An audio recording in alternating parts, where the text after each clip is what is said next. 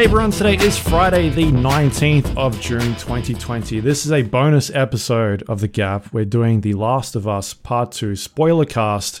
With me today is Job Gilroy and Nathan Lawrence. What How up? you guys going? Good. What's going on? What's up? What's up? So today is the release of The Last of Us Part 2. We have all played it and finished it. And Job and I did a review podcast a few weeks back. Just the But regular this one podcast we specifically, talked about it, yeah. this one specifically is going to go into details about the story, which is something we didn't discuss before. It was a spoiler-free review, whereas this one will be we're going everywhere. Spoiler-full So if review. you have not played the game or finished it, stop the podcast, go play it because it's a great game. Come back and have a listen to our thoughts. Maybe you'll agree with some of the things we say. Maybe you'll disagree with them. Maybe Shit, I don't think the people on this fucking podcast are going to agree with the things everyone says on this podcast. I guarantee you this game. Like you were saying, go and play it before you listen. We're not going to go fucking chapter by chapter or anything. It's going to be a fucking shit show. otherwise we'd be here for 60 hours. Thank Yeah, No, but I mean more in that, this is not going to be chronologically approached, so you can't be sure, I've played 3/4 of it, so I can listen to 3/4 of this fucking podcast. There's no fucking chance. Yeah, We're it's not gonna probably work. going to talk about the fucking, second half pretty much immediately. Just be careful, right? Like, if you haven't played it, go play it, come back and listen. Or if you just don't give a shit, do it that way. Do you. But just fair warning about how this is going to go down. It is going to be spoilerific. they're going to be big spoilers straight up. And That's where we're going for. why would we approach it chronologically if Naughty Dog has no interest in approaching their game chronologically? There's your first spoiler. Nathan, for fuck's sake!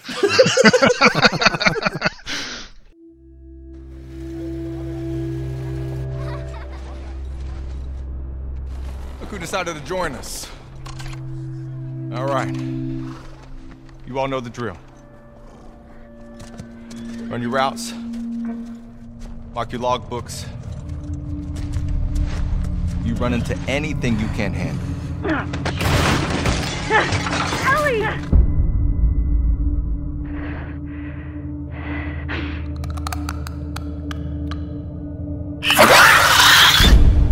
You come back.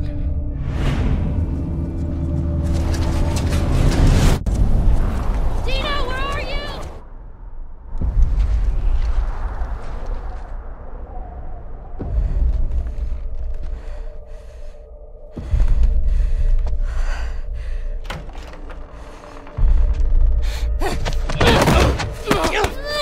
Get off me! Please stop!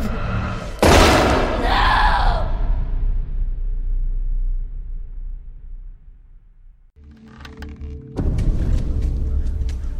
You have no idea what you're walking into. What are you doing? You don't know how large that group is, how armed. I don't care.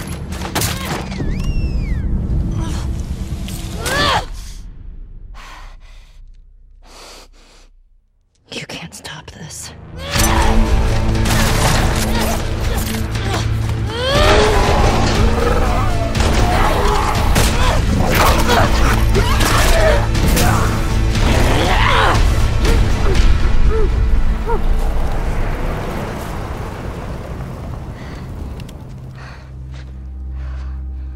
What the hell are you doing here? You think I'd let you do this on your own?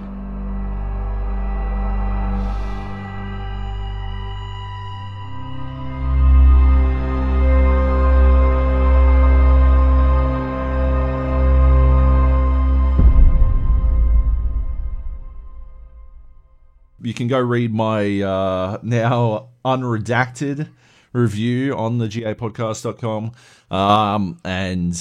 Like I said in that, I think this is going to be a very divisive game, and not for the reasons like it's going to be. I mean, there's definitely going to be a bunch of fucking incels who hate it because it's got 2 female leads. Fuck them. But fuck them.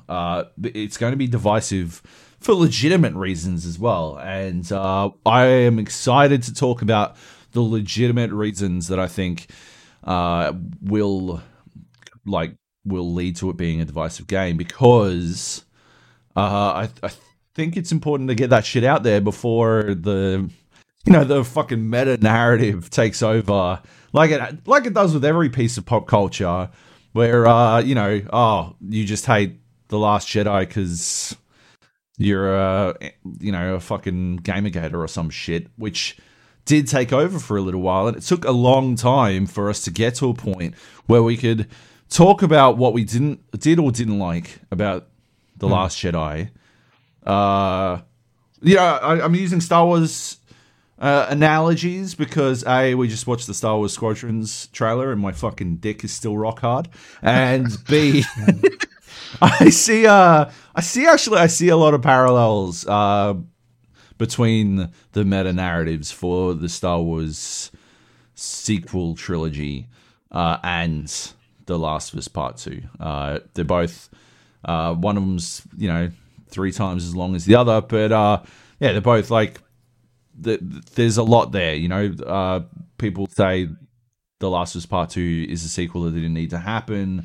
I think that was an opinion some people shared with the Star Wars sequel as well, a sequel trilogy as well, like they didn't need to happen. I think a lot of people feel that way more now that it's finished than they did beforehand. But you know what I'm really annoyed about, Job? What? Is that I said Nate was going to be the one that brought up Star Wars 5 minutes in this podcast, and it was fucking you. It was my first bullet point was to bring up Star Wars, to be honest. But for different reasons. The reason I wanted to bring up Star Wars is I think it's comparable to The Last of Us in terms, like for me personally, and you can tell me if you relate to this, in terms of how emotional connection trumps so much, right? Like, what I realized at the end of Rise of Skywalker was that while I really liked parts of that movie and parts of it fell flat, and obviously parts of it were fixing problems with The Last Jedi, ultimately the whole trilogy fucking upset me and disappointed the fuck out of me, and that Star Wars movies are rated in terms of emotional connection to them. That's why the prequels often fall flat. And when the music is amazing and it's hitting certain notes, it's like it lifts. When you got Duel of the Fates blaring in your ears while Obi-Wan and Qui-Gon and Darth Maul are having it out, that's peak Star Wars. My spine is tingling.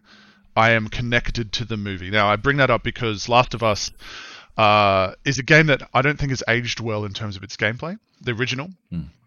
I know this because Katie is playing it next to me while I was playing Last of Us 2, which was the worst way because she got to see spoilers. I warned her, and I'm like, just don't do it this way. I'll play over there. She's like, no, it's fine.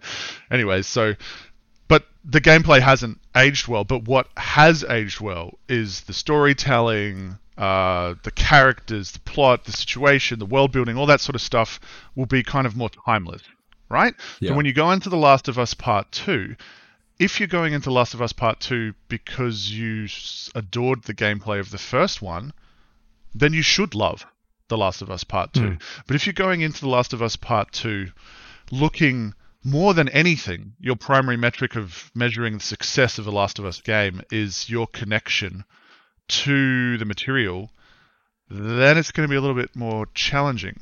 The other thing that I wanted to bring up is, because Joby and I talked about this briefly, or touched on it, and I was like, no, I'm not getting into that. Let's save it for the podcast on an offline chat, was your interpretation of the ending of the last game, right? Because that was the big thing. Like, it built up to an amazing ending with a kind of Christopher Nolan, Inception style spinning top almost, that asked the audience to determine one thing very simply, which was, does Ellie know what Joel did, or does she not? Now, I personally was of the belief that she did know, and she was kind of and again, that was me reading into looks. Like, she knows, and she's accepted it. And the only thing that could be done in a sequel was that they would have to address that. and they do address it, right? But anyway, so before we get into that, Joby, Luke, I want to know what your take was on the ending of The Last of Us in terms of what you thought of Joel specifically, because Joby, like Joel has this like, I guess Joel is theoretically a bad guy in that story, right? Because he's taking this young girl to die, and it's not until the end that he has a change of heart and goes and gets her back, type thing. So is he redeemed? You see this sort of arc, like for you at the end when all is said and done, the full stop. Because I agree with that point, but like right at the end, are you like Joel's still a bad guy, or like Joel, obviously an anti-hero, but like he made the right decision, he is redeeming himself, therefore I'm connected to him and I think that he's good in a sense in the context of this world. I don't think he's a bad guy. I think he's just trying to do what's best. Like if you had the choice between saving humanity and killing a little girl, like I don't know. But he kind of has he ends up with his connection with her, right? It's a trolley problem. The question is, right? It's a question of, right, it's the trolley problem, right? Which, I think has been popularized now by The Good Place, but has, been around for a long time for a lot of people. It's the idea of, would you flip the switch on the trolley to save one person if it meant killing 5 people, 5,000 people, 5 million people, 5 billion people? And then you revisit the same question, and the first time the person on the tracks is someone you don't know, and the second time the question is, okay, but what if you did know that person, and what if you were deeply emotionally connected to that person? And that's what The Last of Us is trying to do, is trying to form that connection between you, Joel, and Ellie, and it's trying to force you to reconsider, like at the start of the game, Joel's motives. I don't agree that he's the villain because he's taking a little girl to die. I think he is a hero. It's like he's still, it's an ugly job, but yeah, the little girl's gonna die. The world's gonna be saved from monsterism. Like, I think I personally think it's an objective fucking win. But over the course of it, you're supposed to examine, the relationship you have with Ellie, and then examine that question over and over and over again. And I think the hope is from Naughty Dog's perspective, that by the end you get to a point where you switch sides. You think, okay, well, Ellie should live. I never got there. Joel that was for me, right? Joel saving Ellie was his heel turn. It wasn't his redemption. That was him suddenly becoming the villain, which I understand is controversial, but I don't think it should be. I mean, he damns humanity. Does that impact your enjoyment and your connection with the ending of The Last of Us? I did. Absolutely. Absolutely impacted my. I think the overall, level of. I was always very confused as to how people were coming to the conclusions they were in The Last of Us when they were talking about it. I remember, I think it was the Game of the Year podcast, and Jung was on, and he was talking about how it was the best game he's played in forever, and it made him cry, and all this stuff. I'm like, Joel's the bad guy. I don't understand what you're fucking talking about. Joel becomes the bad guy. That's a villainous act. Like I mean, I'm not a fucking robot. I do understand why, but I just wholesale didn't agree with it. The interesting thing for me is that I never made the emotional connection to Ellie, right?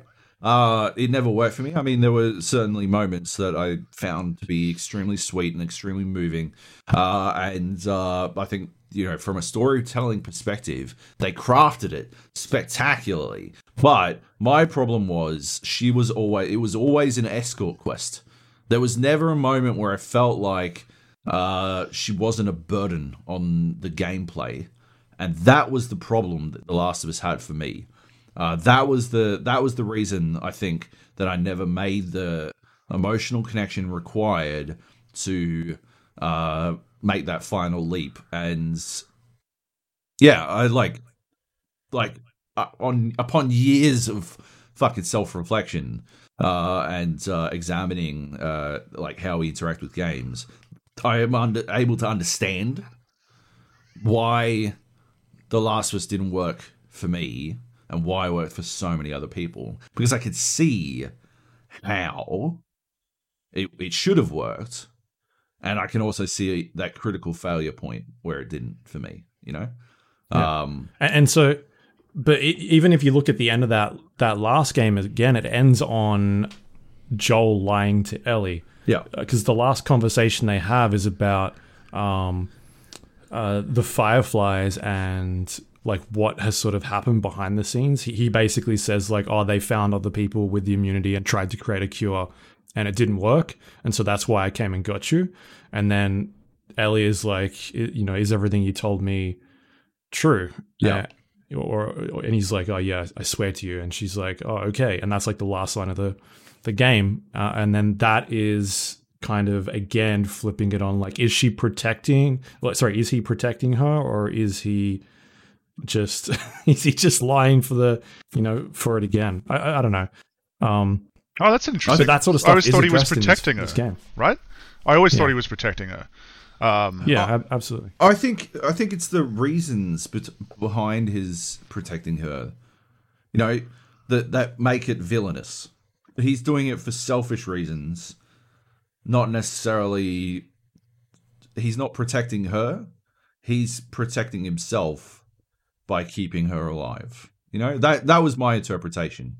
I mean, to answer your final the Christopher Nolan spinning top point, I thought that she definitely suspected, and I 100% expected this game to explore that in a vastly different way than how it did. I think she definitely suspected strongly that she had been lied to. Yeah. I think they do address it, don't they? I didn't play the I thought they did. Should we maybe come back to that? Should we just jump into what happens at the start? Because this sort of ties into a big moment later on. Sure. But yeah, the start of the game, you play as Joel. It's the first character you jump in as, and you are you're with your brother, right, Tommy, and you start horseback riding back to Jackson, and that is the only time you get to play as Joel, right? I'm trying to think. Pretty sure. I think that's the only time. Yeah. And so you get to, after that, that's when you kind of get to then become Ellie, I guess the main character of the game. Before we even get to that, right, I did not like the first fucking 2 hours of this game at all. At all. It was so linear. Far too linear. And all I could think about, time and time again, I was switching between, good lord, this game looks fucking gorgeous. And then I'd switch to, holy fuck, they love the smell of their own farts. That was me. I was this fucking switching back and forward. Yeah, Jesus, that's gorgeous. Holy shit. You didn't need to fucking throw it in my face. Couldn't you just let me fucking have a look myself? This hyperlinear, oh yeah, you're riding a horse and, oh, okay, but there is literally only one street-wide path for you to go down. So, yeah, look at all this stuff. You can't go to any of it, but look at how good looking it is. And I understand from a fucking game construction point of view, why it is like that, and I even get why they did it, but yeah, There's a little bit did of not like it. exploration once you get to that snow area, and you're you know, you can either go into the houses and explore some of them, or you can basically just keep going as if you Ellie. want to. Yeah, Yeah. you can go into these houses that inexplicably haven't ever been searched by the dozens and dozens of people who have come through beforehand. Yeah, you could go do that, I suppose. Not to mention climbing up into a dilapidated house that's standing on a single semi-rotted beam. Seems like a strong plan in a world. Where's your sense of adventure? I think it's built around survival, not adventure. But yeah, like anyway. Obviously, I'm nitpicking. I just didn't like the start. I didn't like playing as Joel. I certainly didn't like that it was a fucking bait and switch. Even though I knew it was coming, I did not like the immediate attempt to remind players of being Joel. I guess I didn't appreciate what it was trying to do, and then I just thought it was far too linear for far too long. I mean, as tutorials go, it was tutorializing for fucking ages, all throughout that Ellie sequence, teaching us how to ride horses, which gets pride of place, right? It's the first thing you fucking learn how to do. And how often do you ride horses in this game? Fuck all. I think it's one at a time, isn't it? Or twice? Twice, maybe, yeah. 2 more times yeah. after Towards the end. Ellie. And right at the end, right, yeah. Yeah. Like, what the fuck? Why would... Anyway. And then, through being Ellie, super light exploration that doesn't match up with the rest of it, and then on to playing as Abby. And, that was also... I just felt it was too linear. Like, the game, for me, The Last of Us Part 2 doesn't get good until you reach Seattle. It certainly has some fucking punch before it gets to Seattle, but it doesn't get good until you. I think it's the actually prologue. Like, but it's too long. It is too long. It reminds me of Rockstar prologues, obviously more open, but I'm just like, can I get to the real game, please? And there is no way that you could not have cut minutes, if not hours, from this opening and achieved the same fucking thing. I mean, the snow fight mechanic bit for showing you that you can throw bricks or Molotovs and stuff was like a cute touch and a way to show Jackson and cool. So I can appreciate that, and I will put up with it and I'll tolerate it. And you better believe I'm beaming those little fucking shits in the head. Fuck yeah. All of them, multiple times.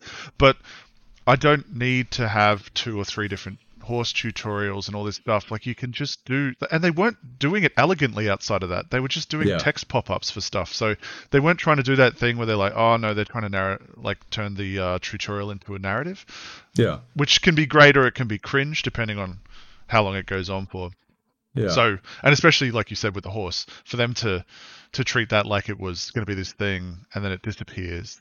I mean, even the fucking boat, right? Like the splash screen at the start has a boat, and in the gameplay trailers leading up to it, they're like, oh, you're going to need boats to get around. And yeah, you do for like 10 minutes of the game.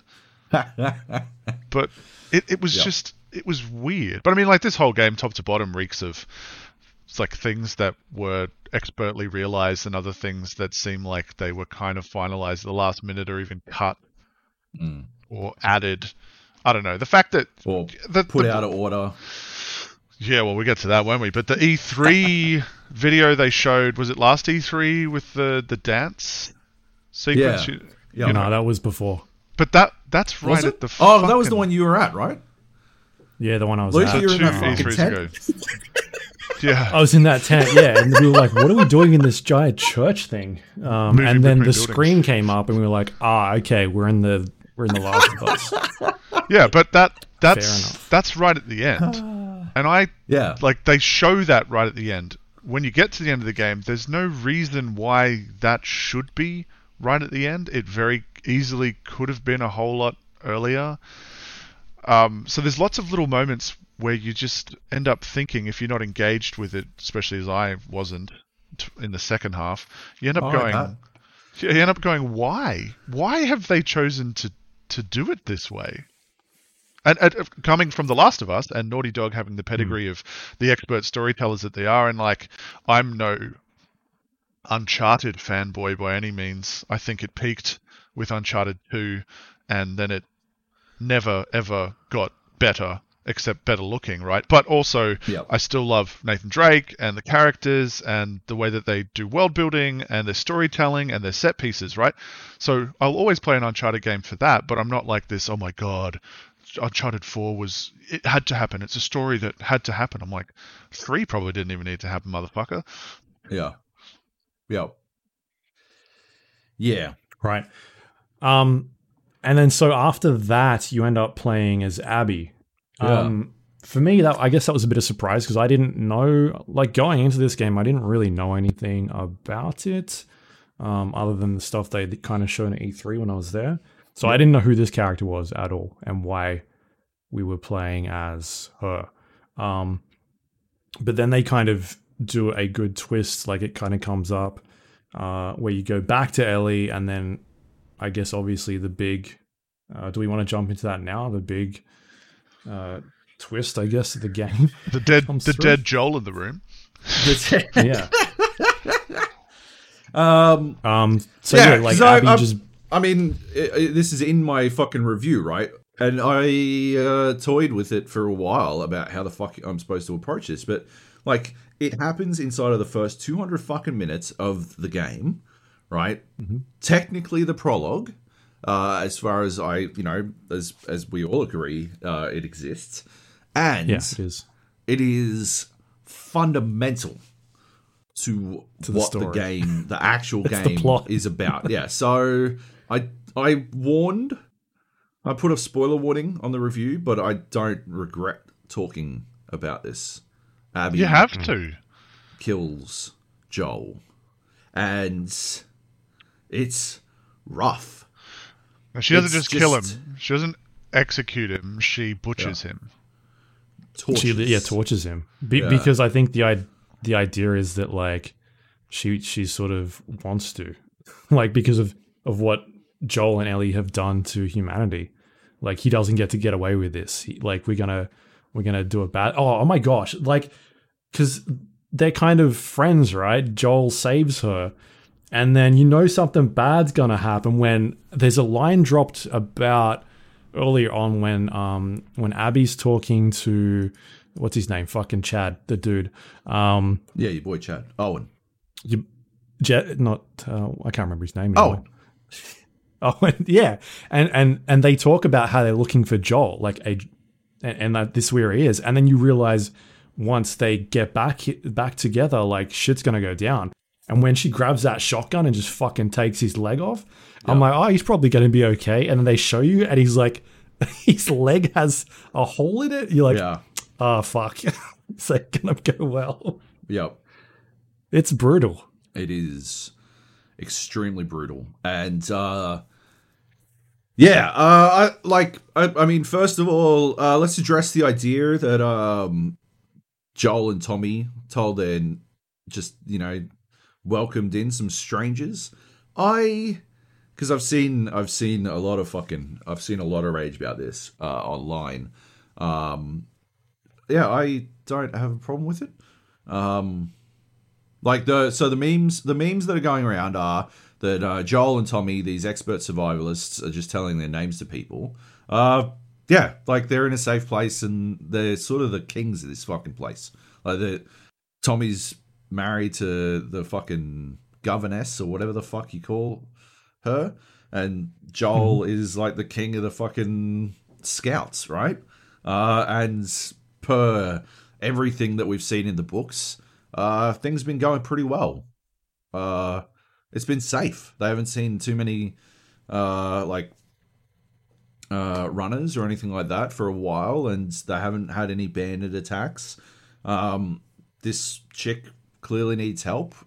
She's in need of assistance, and they help her out. Then the other thing is, the other meme I've seen is the idea of Abby just rolling around like Middle America murdering anyone named Joel, and that's not the case. Tommy says Tommy. They know he has a brother named Tommy, and he says his last name, right? It's Miller, right? And so that's enough. It's Joel Miller. Like, oh, we got the wrong. Like, yeah, maybe. Oh, we got the wrong Joel, whose brother is Tommy. Yeah, maybe.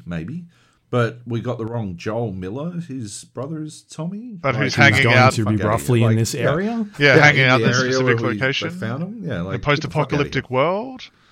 Yeah, that's ridiculous. So yeah, I've got absolutely no problems with that. I just want to fucking cut that one off at the fucking pass.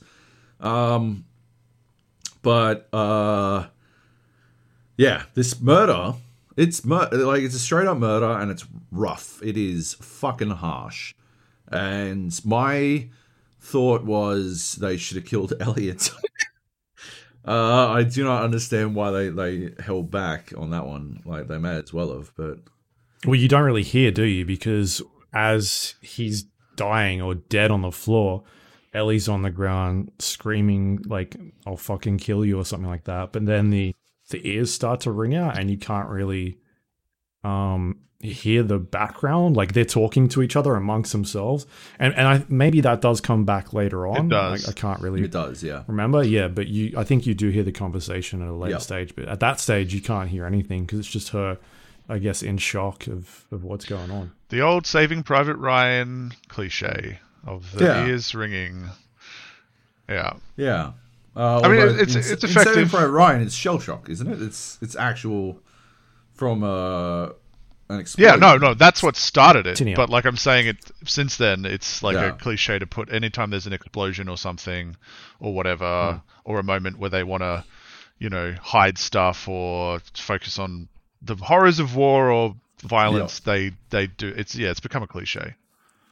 I think it's used particularly. It's pretty effective in this moment, but like it's also secondary because I love Joel. So in that moment, I'm like, okay, you're all dead. Like, and in my mind, like, okay, Naughty Dog, good luck. Like, good luck getting me. You've already made me play with Abby. I guess I'm going to play with her again later. Good luck with winning me back. Good luck with earning forgiveness. Because the original Last of Us, whatever you think about the ending, is a game that is building up to that ending.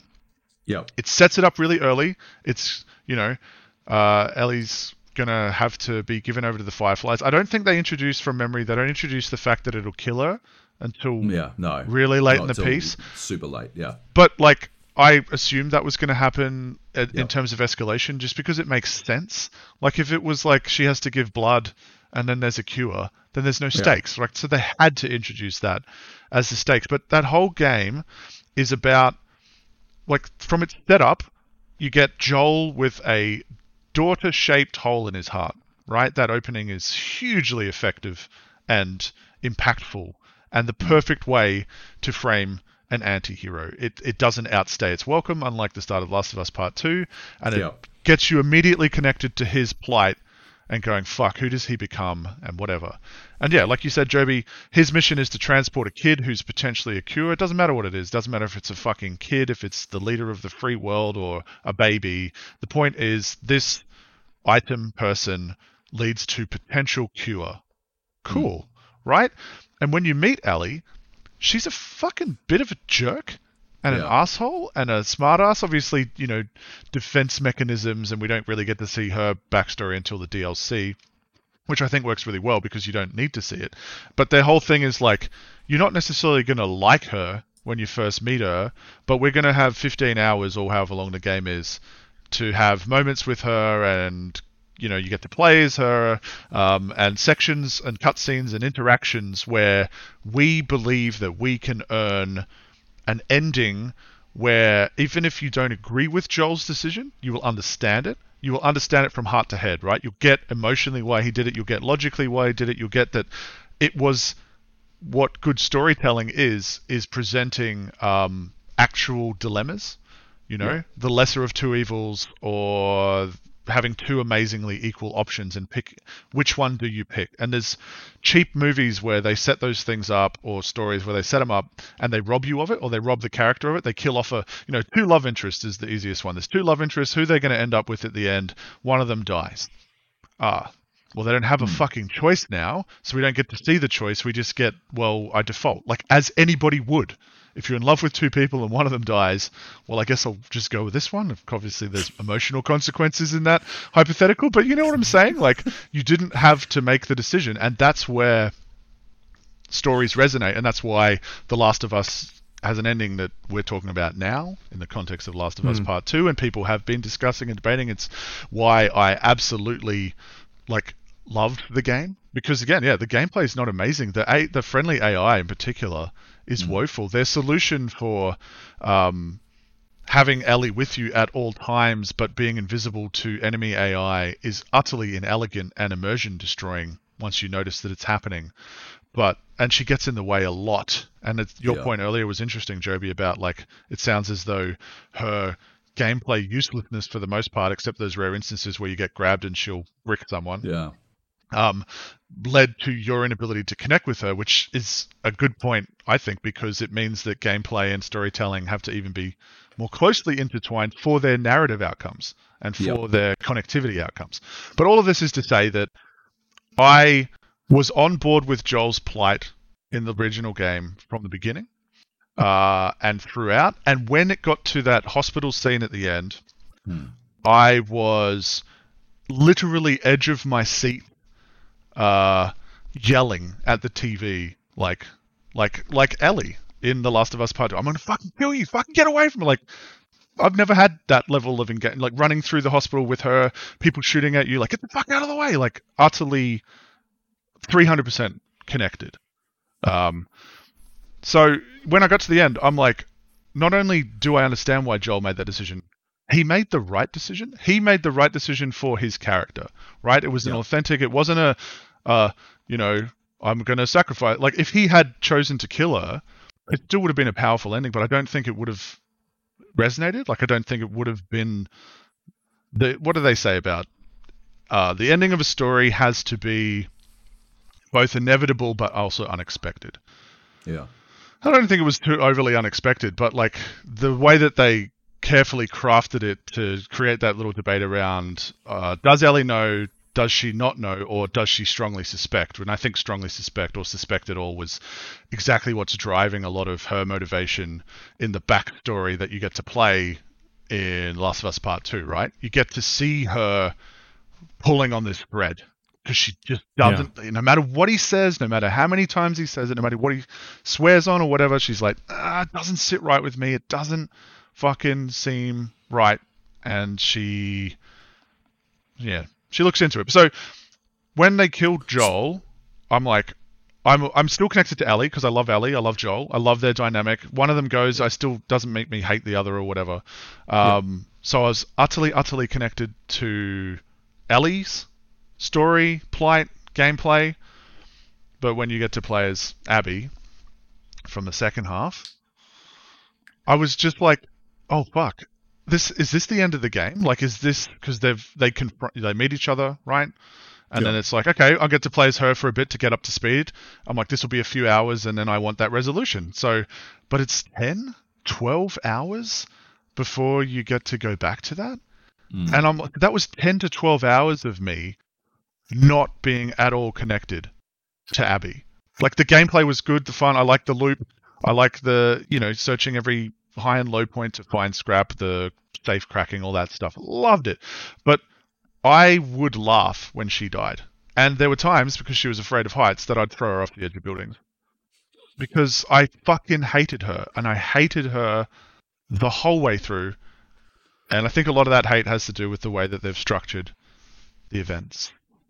Before we get to that, before we get to the structure, right? This was the other reason why, and you hinted at it, why I brought up Star Wars, because why it so closely parallels Star Wars to me, because it's something you spoke about a lot when talking about how they were going to finish the Star Wars sequel trilogy. And that is the idea of them attempting to find a redemption arc for Kylo Ren when he has done the irredeemable, right?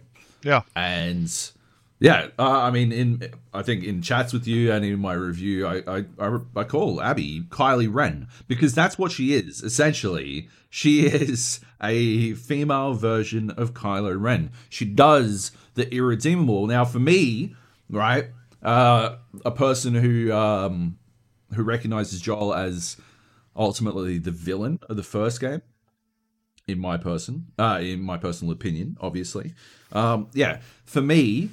I still, like, Abby's actions were still irredeemable because even, like, despite Joel being the villain, he was still my player character.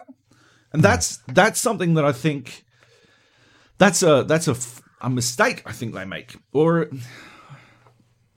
like, I don't think you can usurp the player character relationship. I think the player character relationship is stronger than like almost anything in video games. It is like it's a key element of what makes video games work as a medium.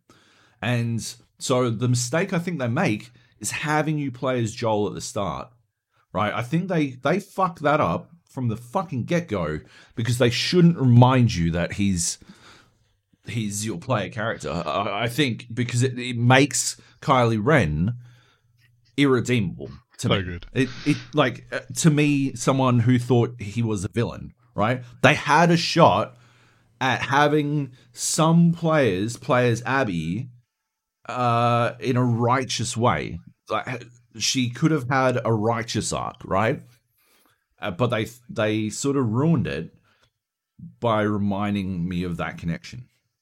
So she's irredeemable from my perspective, from someone who thinks that Joel is a bad guy. For people who thought he was a good guy, I mean, I feel like, I don't know how it looks on the screen, and it doesn't matter to anyone not watching on YouTube, but on my screen, right, it goes from left to right, it goes me, and then Luke in the middle, and then Nate. And I feel like that is a pretty good spectrum of how we felt about Joel as a player character at the end of the first game. Me, villain. Luke, sort of in the middle. And Nate, I don't know, wants to suck Joel's dick or something. Like, obviously. Just finish him off, right? And, yeah, well, like, I think not we in got an a Abby good way.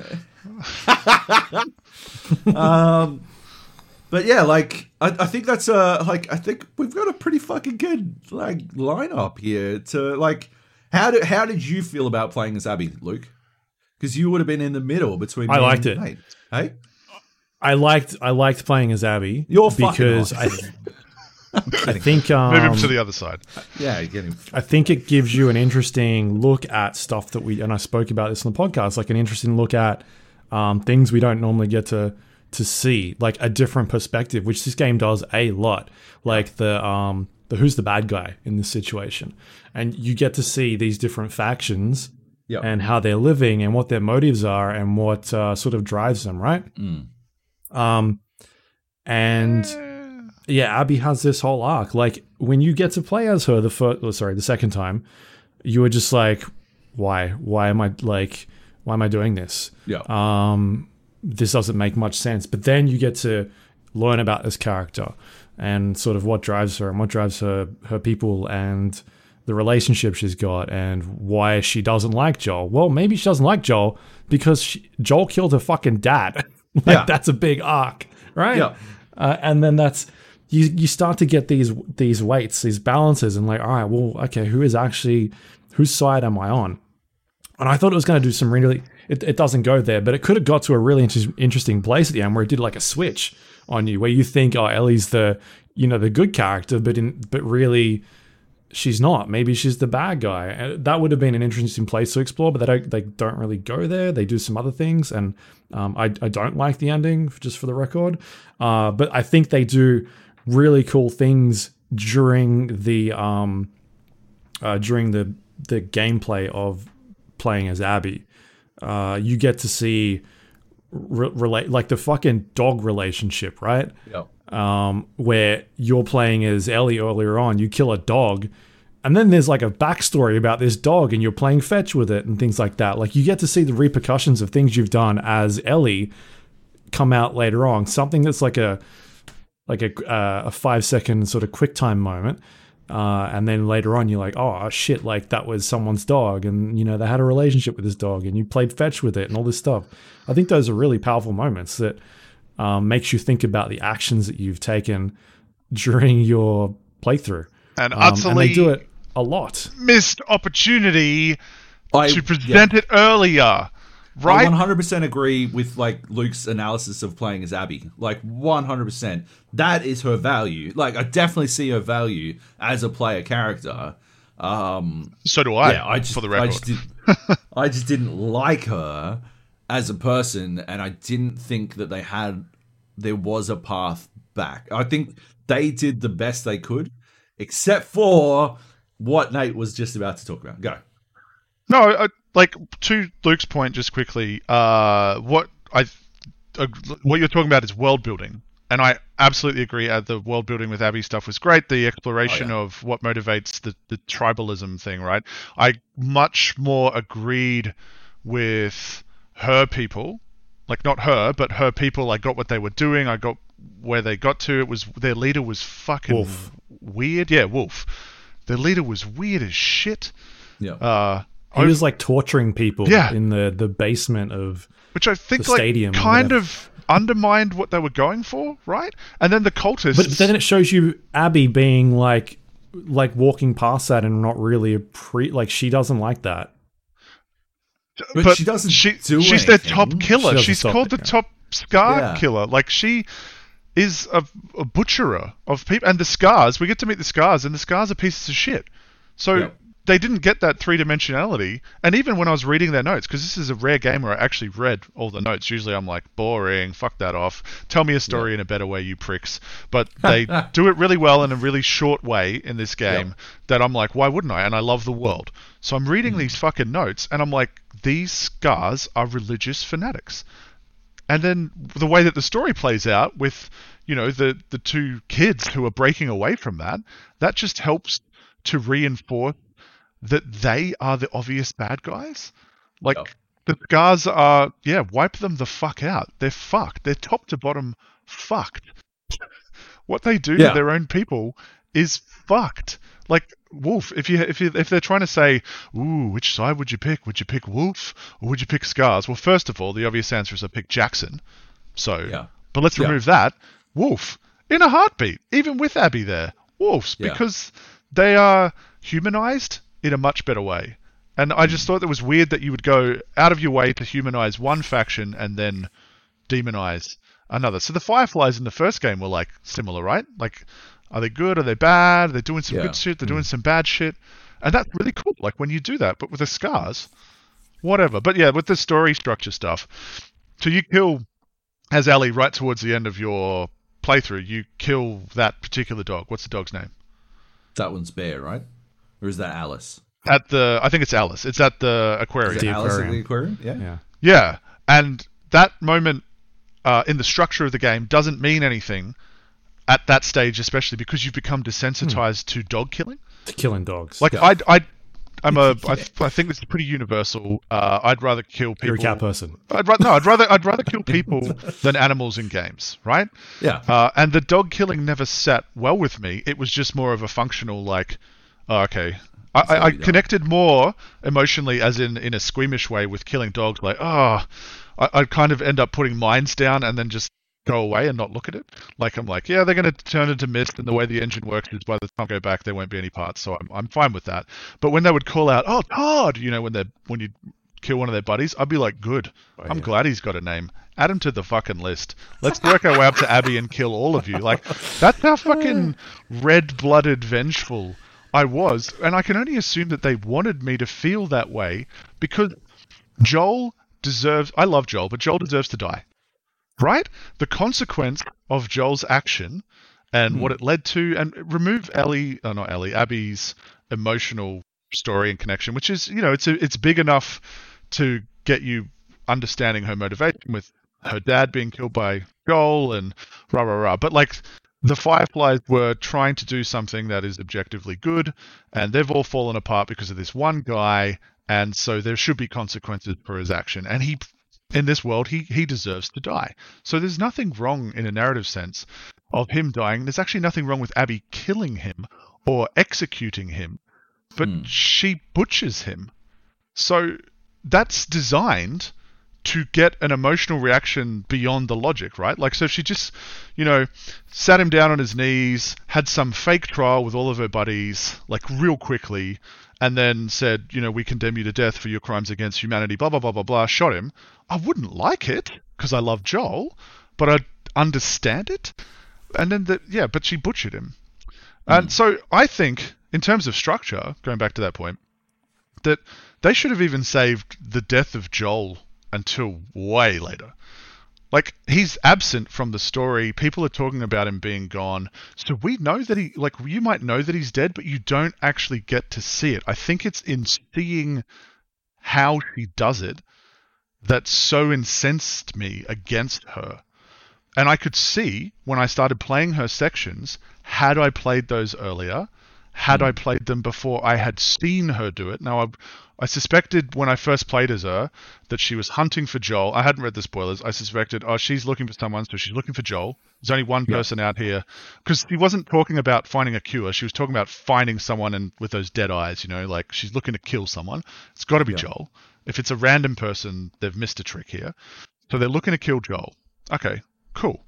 That still would have been okay, but if I'd spent more time getting to know her, plus, and I'm sure Joby will talk more to this, but the way that the game is structured in terms of the day feels like it could have really easily been like day 1, Ellie, Abby, day 2, Ellie, Abby. So there is, in my opinion, a game, a story that doesn't have to add anything, but if it was re-edited in terms of the order of its events, would have a better chance at winning over. And I refuse to believe I'm the only person in the world who loves Joel, and agrees with his choice at the end. So would have a better chance. I think you are. I'm pretty sure I'm the fucking exception. Right. Like, I think you are. There are way more people that are like you than there are like me, of people who finished The Last of Us. Because most people who played the game I played and was annoyed as I was with Ellie's presence in what I felt was awful stealth would have just stopped fucking playing. So they never even would have gotten that far. So I think, just from a fucking, purely numbers point of view, you are in the majority. So you are, I think, you and Luke are the people that they would want to be winning over with that stuff. Yeah, but that makes it even more detrimental then, right? But it sounds like, so Luke, why I flagged what you brought up as world building is because did you connect with Ellie, or did you just connect with the world around her? Abby. Oh, no, Abby, sorry. Fucking Abby, Ellie, yeah. Yeah, I think so.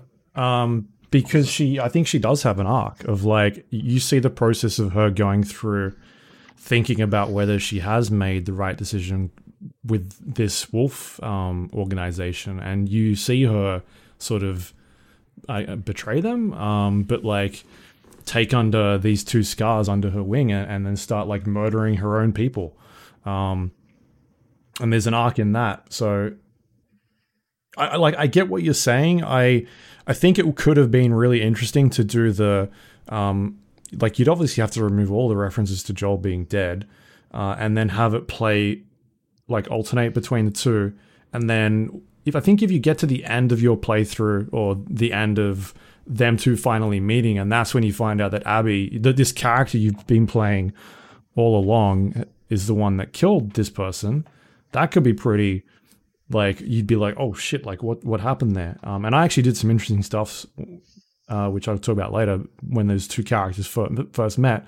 But even with all that happening, I think that particular ending that they've got in there doesn't work even more if you end up doing the cut you're talking about, at least.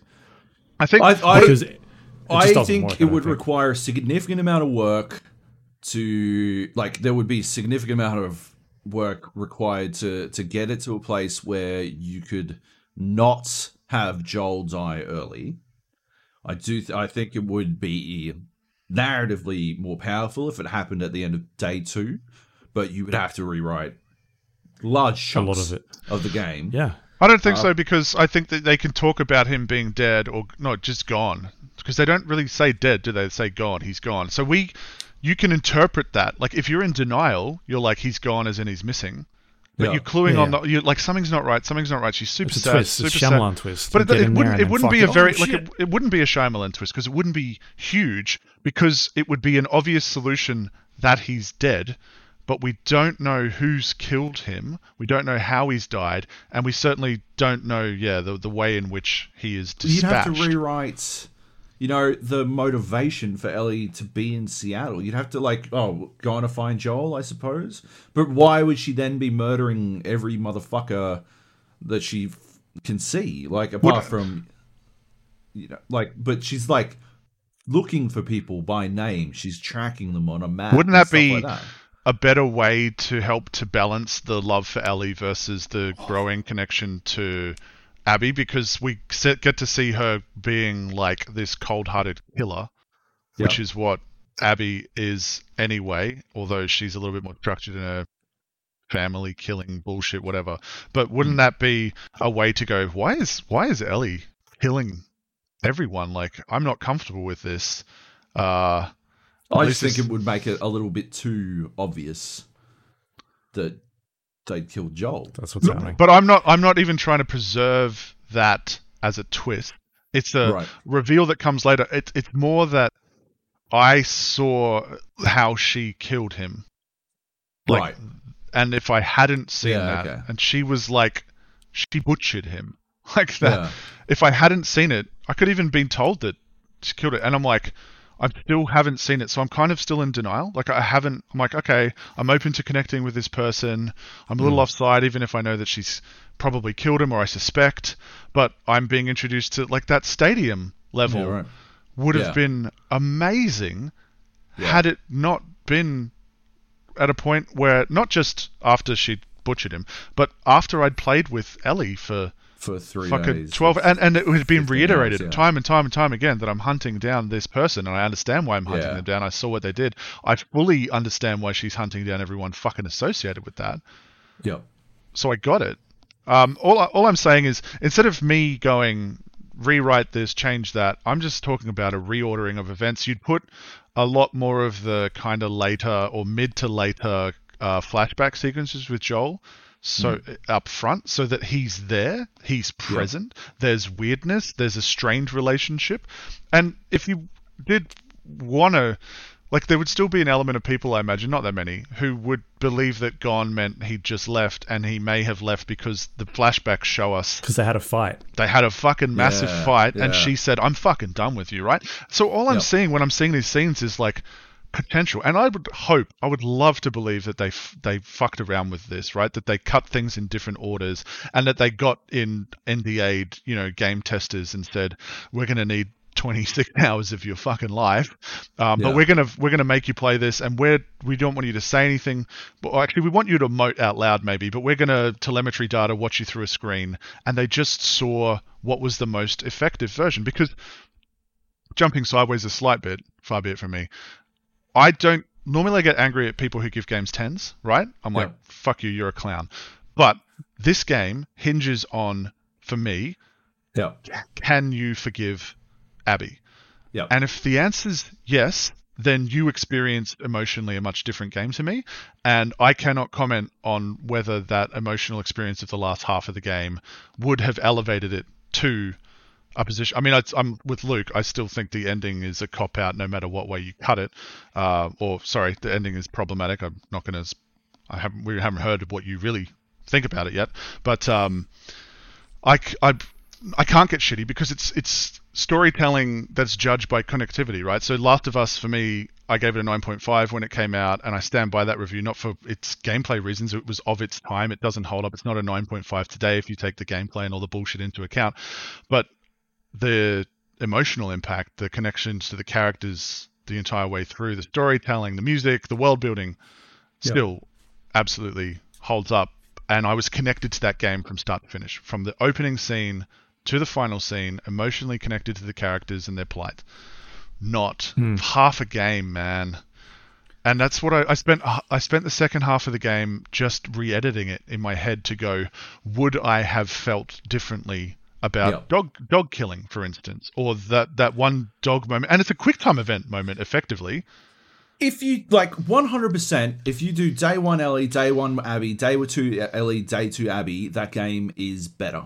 There is no doubt in my fucking mind. Like, when they released it on PS5, do a cut in that order. And I guarantee you, it is a better fucking game. I guarantee you. It is, narratively, it is told that way. Do you even fight a dog in day 1 of Seattle? Or day 1 Ellie? You don't fight it until the start of day 2. Yeah, so you're fucking introduced to the dogs in day 1 Abby, and then you start killing dogs. And then you learn more about the dog, and then you fucking murder that dog. Just from a dog perspective, it makes so much more sense to fucking do it day 1, day 2, day 2. Holy shit. I could not stop thinking about that. I think you make you've sold me on putting the Joel death later, 100%. Yeah. But while I was playing, all I was thinking was day 1. Also, there's just so much about it. The hospital. You go to the hospital, right? And you murder everyone, and then you walk through it and learn everyone's name. Yeah. Except now, in the game as it is, you're 10 hours removed from that fucking point, and you're like, yeah, this probably would have been emotional. If it was first, right? Yeah, right? From a gameplay point of view, you would get, and it doesn't show off the entirety of the hospital, which I thought was, I swear there has to have been some interference, right?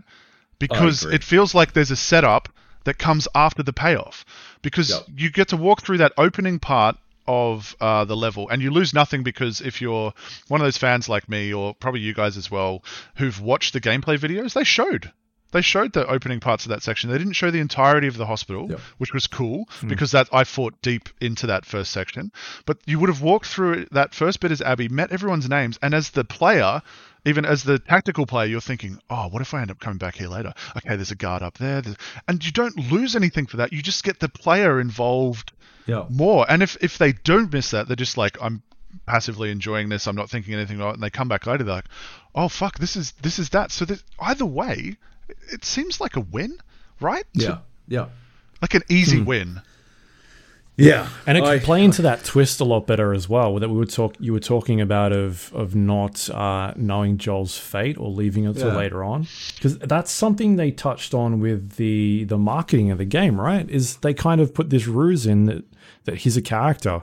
I don't know if you remember the very first trailer reveal that they did. What have you done? Wasn't it? Yeah, it's like Ellie on the couch on a bed playing guitar, right? And then Joel walks in, right? But if you look at that trailer now, you realize that Joel's not there, technically, right? Because she's talking to maybe her, I don't know, imagination, or talking to herself. Because that scene just doesn't work, because she says, I'm going to kill them all, type thing. Yep. So you can understand that that is something that they could have played with, right? By having rejig some of these events and make it seem like he's still around. But then later on, maybe they did. You find out what happened. An Arkham Knight thing, right? I get the impression that they would have played around with that whole Arkham Knight. Are we allowed to talk about spoilers from other games or not? Yeah, of course. Yeah, so the Joker's presence in the Arkham Knight, right? Which I thought I didn't love Arkham Knight, but I loved that part. I love that he was there and he was haunting him, even though I'm dead, motherfucker. I'm not dead. I'm still in your head, type thing. So maybe they did play around with that, and that would make sense, right? But for me, they missed a trick in going right back to the beginning of what we talked about with there was only the potential to harm making a sequel, right? If you cannot make a sequel that's as good as emotionally as the first one, or better than, then don't make it. And I think the only question that needed to be answered, at the end of The Last of Us was, does Ellie know, and also what is her response? That's the only things that would have been of interest to explore in a sequel. And all of that is relegated to backstory and cutscenes. Yeah. So it's like they're not interested in talking about it. We're not interested in talking about the big thing that matters. We're going to have this other conversation. And you're like, this could have almost have been The Last of Us Part 3, right? Yeah. And just talking about like the backstory, we touched on it a moment ago, but the whole like Ellie and Joel fighting. Yeah. You think the entire time that they have had a fight and that was their last interaction with each other. And it's not until later on that you actually find out like that, no, it was resolved. But it lingers on you of like, fuck, they had a fight and now he's gone. Do you know what I wish? I wish that they had gotten the tip on Joel from when Ellie went to the Firefly Hospital. I wish they had tracked her back from that. She goes to the Firefly Hospital and works out the extra details. Oh, yeah. How good would that have been? They should have done that. They should have totally done. There's another trick missed, Joby. Yep. Yeah. Like I think a lot of those flashbacks are really good. Like the fucking acting in this game is spectacular. The museum thing is phenomenal. So good. It's so good. Yeah, because that was, you could tell that was their how do we match the giraffe moment from the first game. And they literally tipped their hat to it. Yeah. Right? And it works. That scene totally works. And I usually hate walkie-talkie scenes, but I never have hated them in The Last of Us when it's Joel and Ellie, just bonding, shooting the shit, because it's really good expert characterization. Yeah, I spent so long in there looking at every. I did everything. Plot. Why wouldn't you? Literally everything. Yeah. It was, and then I'm like, the giraffe moment. That's pretty cute. And then they took it. They equaled it. Like I'm like, good nod. But no, the spaceship. Oh, the space capsule bit. I think they surpassed it. To be honest, I think they did. It was so like that good. space capsule bit was so good. I'm like, what kind of birthday gift can you give to someone in the post-apocalypse and it's like his gift game is intimidating. I'd hate to be friends with Joel. I'd just say don't get me gifts because I'll just end up giving you a fucking Bunnings gift card. Yeah.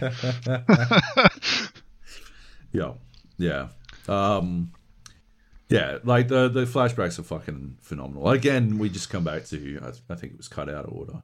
I mean, if I hate to belabor the point, but that is a bold-faced lie on this podcast. Like I can't get over like narrative arc-wise, right? Ellie descends to villainy, and Abby literally ascends as a better person than her environment. And why are they not directly juxtaposed against one another? I can't get over the fucking formatting of this game, man. And they are because in their minds because it's a game of two halves. But that's the problem, right? It would be like, I mean, I haven't read it. You'll be able to correct me if I'm wrong, Joby. But like Game of Thrones is structured from one chapter to chapter being one person's perspective, right? Yeah. And that wouldn't really work for a show. That's why when Game of Thrones was at its best as a TV show, it was moving between different perspectives and it was building this grander narrative by withholding and giving information. I mean, that is what I have distilled my problems of The Last of Us Part 2 down to is I think the best storytelling is you're an information dealer and you know when to hold on to something and you know when to give it to the audience. And I think after, like, I don't know how they've botched it. Like, that's the thing that makes sense to me. And, like, when I was really upset about it, I was like, it's either... it's arrogance. No, it had to be arrogance for me. It's like it's storytelling arrogance. They felt that they could do what they did to Joel that early in the game and then win you back. but not only that they could win you back after having half a game with Ellie and then spending an entire other thing, and then you end up going back to Ellie for a fucking weird epilogue that had to. It was inevitable though. It had to be because they hadn't resolved the big question of like they have to confront each other in a way where Ellie has the choice to kill Abby. It had to get to that, and so I don't know. After, like, I got to the farm bit, right? We're just fucking leaping right into the end now. I told you we would at the start when we were spoiler alerting. But, before we get to that, just quickly, sure. In the engagement where they get to each other at the cinema, the movie theater, you're playing as Abby during that first engagement. I just stood there and let Ellie kill me. Yeah, me too. Just to see. Oh yeah, I what did would that happen. as well. I was yelling at the screen, I don't want to kill Ellie. Like, because I didn't want to, right? Like, I just didn't want to. I didn't want to kill Ellie. Like, it didn't matter. I go back to the fact that it didn't matter that I thought that Joel was the villain. He was still my fucking player character. And I felt that despite everything, Abby hadn't done enough to redeem herself. Yeah. And I honest to God think if they had juxtaposed, if they'd done day one, day two, the fucking the Job cut of The Last of Us Part 2, right? Mm-hmm. Then maybe I would have tried to felt different. Yeah, maybe I would have because it would have been so starkly contrasted. What the fuck? Words. Fuck them. Yeah, like it would have been so obvious. Like Ellie's descent and Abby's descent would have been so obvious that it would be difficult to ignore. And if you hadn't seen the death scene until maybe even after this sequence, there's just. It is literally a case of the only issues I have with this story are how it is fucking laid out, structured, yeah. And but that's not a small thing. You guys have played the first two Mafia games, right? Yeah. And if I'm allowed, yes, Luke. And if I'm allowed to, a long time ago, talk about other spoilers, how you kill a protagonist is Mafia 2. That was perfect. Yeah. Yeah. You remember what happened, Luke? Yeah, you find out that because I think the ending of Mafia 1, it's like a the stinger or something like that. Yeah. Or it might even be the end of the game. It is. The character dies as an old man. Yeah. Right? He's killed and then you get to relive that mission in 2. And that whole mission, I had this bad feeling. Yeah. Like, I'm like, this street looks familiar. They're talking about going to kill some old man. I'm like, oh, please don't let it be it. But, by that stage, we are utterly endeared to the characters. And I was like, okay, cool. I'm on board with it. It's heartbreaking, but it's cool. So there is an example existing in games of how to do it. Like, they must have had massive fights about this in the office. Just about. I would fucking hope. It just seems weird that they're trying to tell a really complex story, and they've delivered in such a boring. You start with Ellie, and then you go to Abby, and then you come back to Ellie. Like, okay, cool, right? Like, doesn't it seem a bit uninspired for what they're trying to achieve? Yeah. Yeah. Christopher Nolan, me, just do some cutting. Have it play out differently. Yeah, 100%. But anyway, I just wanted to mention that section before we jumped into absolutely. I mean, So I did exactly the same thing. I just let Ellie kill me because I didn't want to fucking kill her multiple times. Every time it moved to the next iteration of the boss fight, you're like, all right, I'll step on a proxy mine. Okay, I have to reset and do this again. It's actually really pissing me off. Because I think that removes the player choice, right? Away from you as making a decision, being like, oh, I actually need to do this. Like, otherwise they get a failed screen. Yeah, so they remove agency, right? Yeah, exactly. Another weird thing I have such a big problem with, But that was when I realized that I couldn't not kill Ellie, or not kill Ellie, as it were. That's when I realized, or that's when I guess came to terms with the fact that I was simply playing their story. I wasn't, I wasn't making choices here. It wasn't a choose your own adventure. Yeah, I was just watching it play out, which I became fine with. So when we went to the farm as Ellie, I was like, "Are you fucking joking, cunts? I was so angry. Joking, motherfuckers. This is how you raging. fucking end your game." And then I spent way too long on the farm, and I actually came to accept it. I'm like, Oh, you didn't think it was a fake out? no, I didn't. Oh, really? Because like I did at first. I thought they were going to Red and Dead then I Redemptionists. just sort of like, it went on long enough that I'm like, well, this is it. All right. This is the end of the game. No. Like, okay, I have lots of problems with their storytelling, but this was like, I'm like, I know that this is fake because we didn't get to see Ellie choose it. That's the only thing that matters. If Ellie had said to her girlfriend, whose name eludes me, Dina. Yeah. If she'd said to Dina, like, and it would have been effective. Like, she's just had the shit kicked out of her by this giant woman, and it's like, fuck. I've tried it on. I can't do this. We've just lost someone else. She almost killed this person that I love. No, I am making the decision. We're going to the farm, right? It doesn't even matter what Dina thought. Like, whether Dina agreed or disagreed, assumedly she would agree because she's, pregnant. She's not nuts.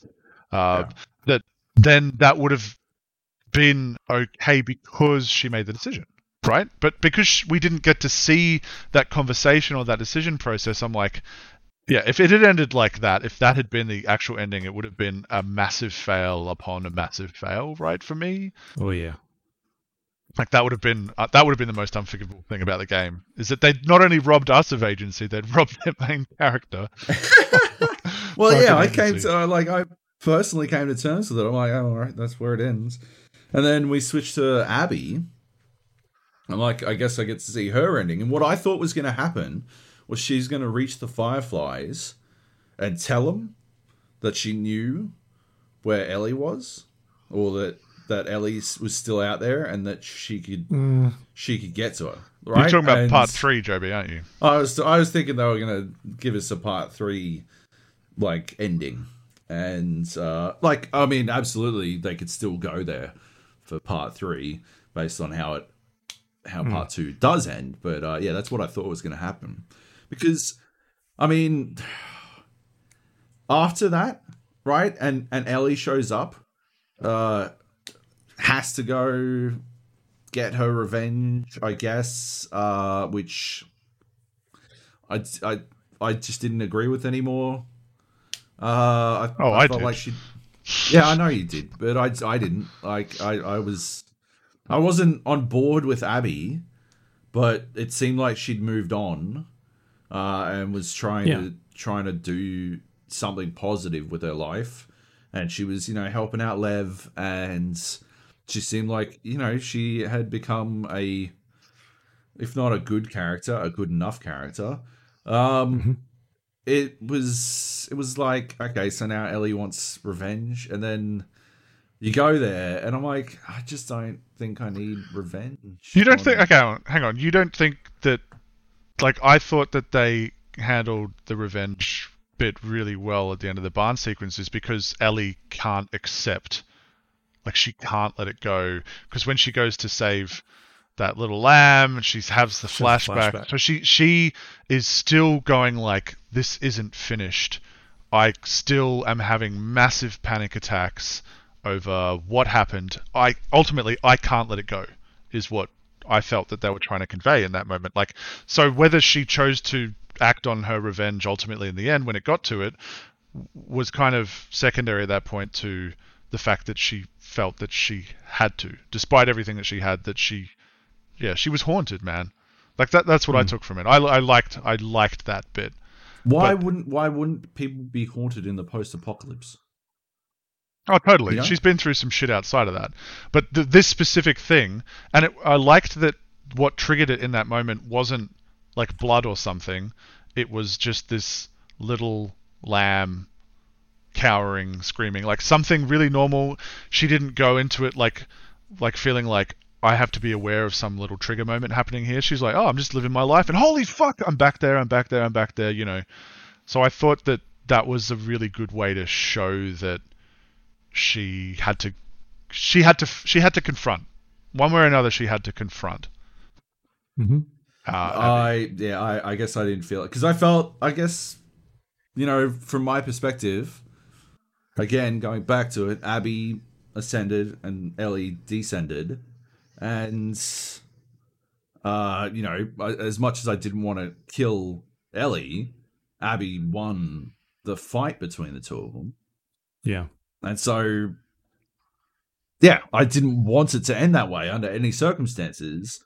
But, yeah, from a fucking, I don't know, because, I mean, it's so tricky when you have to inhabit both characters, right? When they're both the player character for the player, right? You will, like, barring some sort of, I guess, violent rejection of the concepts like you had, Nate, like you will make a connection to your player character inevitably. That's just how video games work, right? And so I had made a connection to Abby, and I had seen that she was, you know, a decent person and she was trying to be better, and she had won the fight with fucking Ellie, albeit by my hand, but nevertheless she'd won it. So that was the end of it to me. But that was Abby's. You know? That was Abby's terms, right? That's the thing. That thing about that sequence and why it wouldn't have sat well with me if that was ultimately going to be the final confrontation between them was because that was Abby. Does the final confrontation as it stands sit well with you? No, fuck no, because I didn't get to murder. So I didn't get to murder her. So no, no. But the point is that Ellie had to choose it. It was Ellie's story, right? At the very least, they set it up at the start as Ellie's story. They didn't actually set it really up as a shared story, despite that one little moment or half hour, whatever, where you get to play as Abby. There's, a good 12 hours at the start of all Ellie. It's Ellie's story. Yep. Cool. Had they intercut, then it would have been like, this is a shared protagonist story. Cool. Yeah. However, wherever they put the Joel death stuff, it doesn't matter. Like, just if they'd introduced that earlier. Yeah. And I could acknowledge, by the way, while I was playing, I could acknowledge that certain things would have worked on me. To your point earlier, Luke, Abby absolutely has an arc and has a redemptive arc that I think would have had a really good chance on winning me over had they not presented events in the way they did, and had they not only killed Joel the way they did, but then went and spent 12 hours of me having my hurt and upsettedness and sheer fucking blind fury validated by playing as Ellie and being reminded of that for half a fucking game. Yeah. Distract me from it. Take me away from it. Even if I'm yelling at her, Abby, initially. Even if you want to keep the death thing up front. Would have had a better chance. I at least would have been able to connect to the characters around her a bit better. Because when in the hospital, I don't know about you guys, but in the hospital with that doctor chick, when Ellie goes to confront her, and they have that kind of tense thing, and they humanize her quite well, and then she fucking disses Joel, in a disgustingly unforgivable way. I enjoyed kicking the shit out of her too, because of that fucking reason. I was like, oh yeah, like she's not a bad person, and then she said it. I'm like, well, you're gonna die, clown. And even for me, I'm like vengeful. I'm like, oh, she's actually she's a doctor. She's pretty good. And then she says that line, and I'm like, you had me, and even I'm like, no, okay, I'm gonna look forward to butchering you as well, because some of those other like side dudes that you kill, they're kind of like. They're fine. Like, I didn't get upset when they died, but again, if you'd had all of the backstory with the Abby's love interest dude before he gets shot in a cutscene, and the pregnant chick, and I'm like, okay, cool, but she was also there, and so she has to die. When you like, okay, so I think they couldn't. I think they wanted to avoid you shooting a Killing a pregnant pregnant chick. woman. But Why? Wouldn't that be a but wouldn't that be one of those Ugh. moments where you would pause though?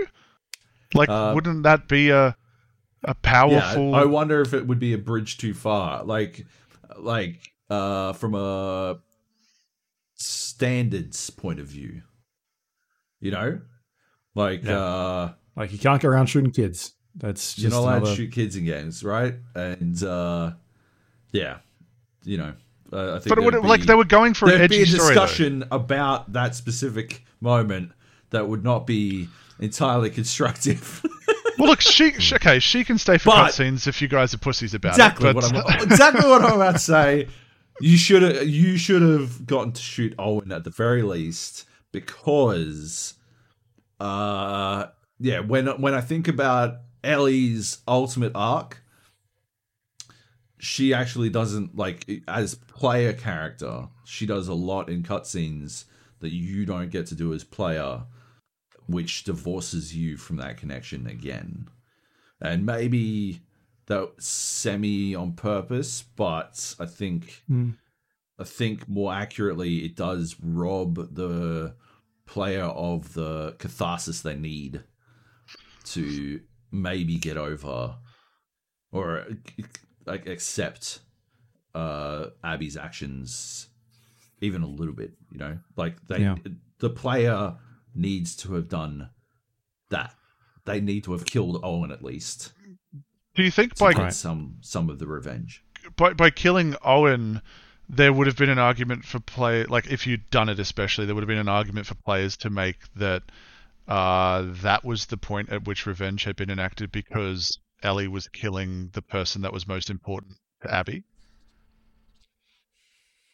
How do you mean? Well, Joel is most important. Oh, so that's that. Yeah, so that's that's the like, that's if you're the- doing the that arc. weird numbers Yeah. game on yeah, where does justice lie in a revenge story, yeah. then that's Yeah. they could have like, You could and make Abby an could have said that. argument. Yeah, I mean, you'd have to add dialogue, which I was trying to avoid earlier. But Abby could Yes. say, like, and in Abby letting Ellie live after that, not just Yep. you killed my friends, like, you killed the And my dad. person. Well, yeah, you killed the person that meant the most to me.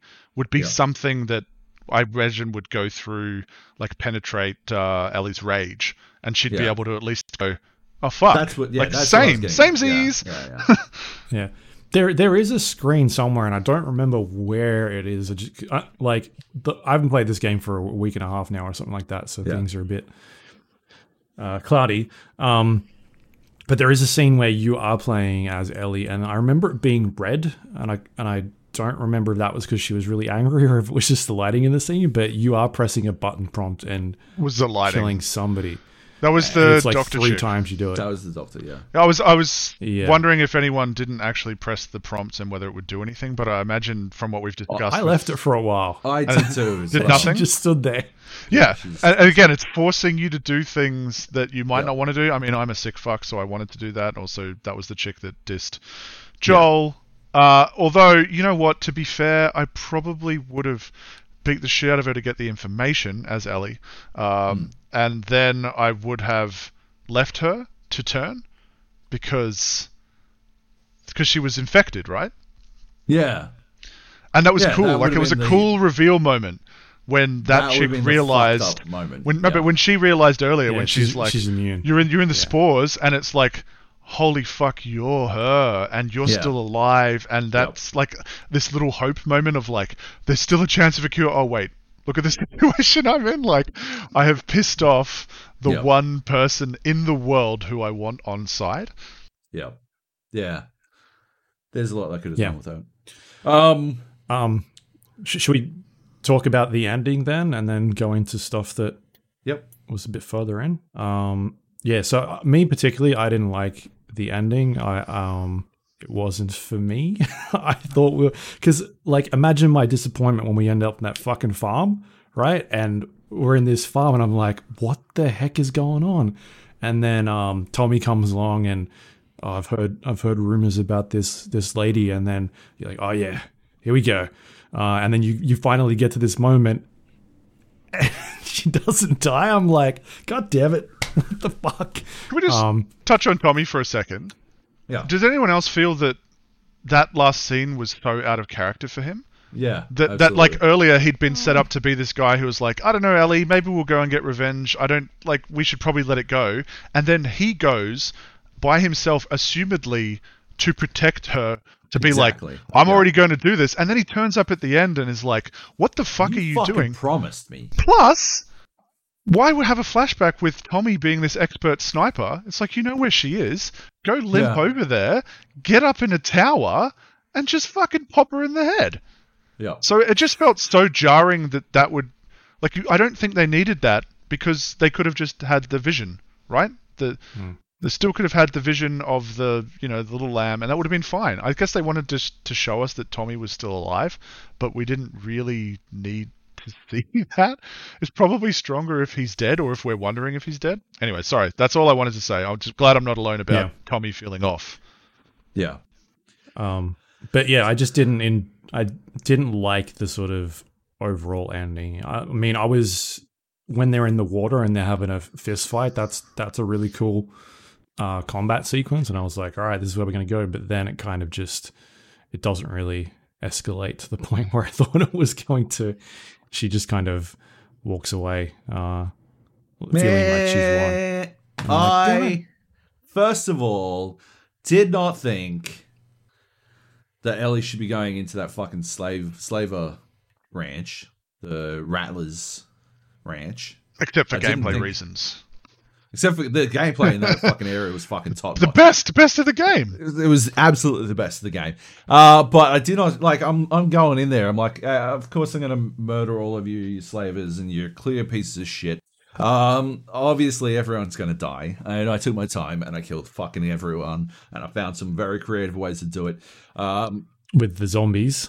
I used the zombies. Why wouldn't you?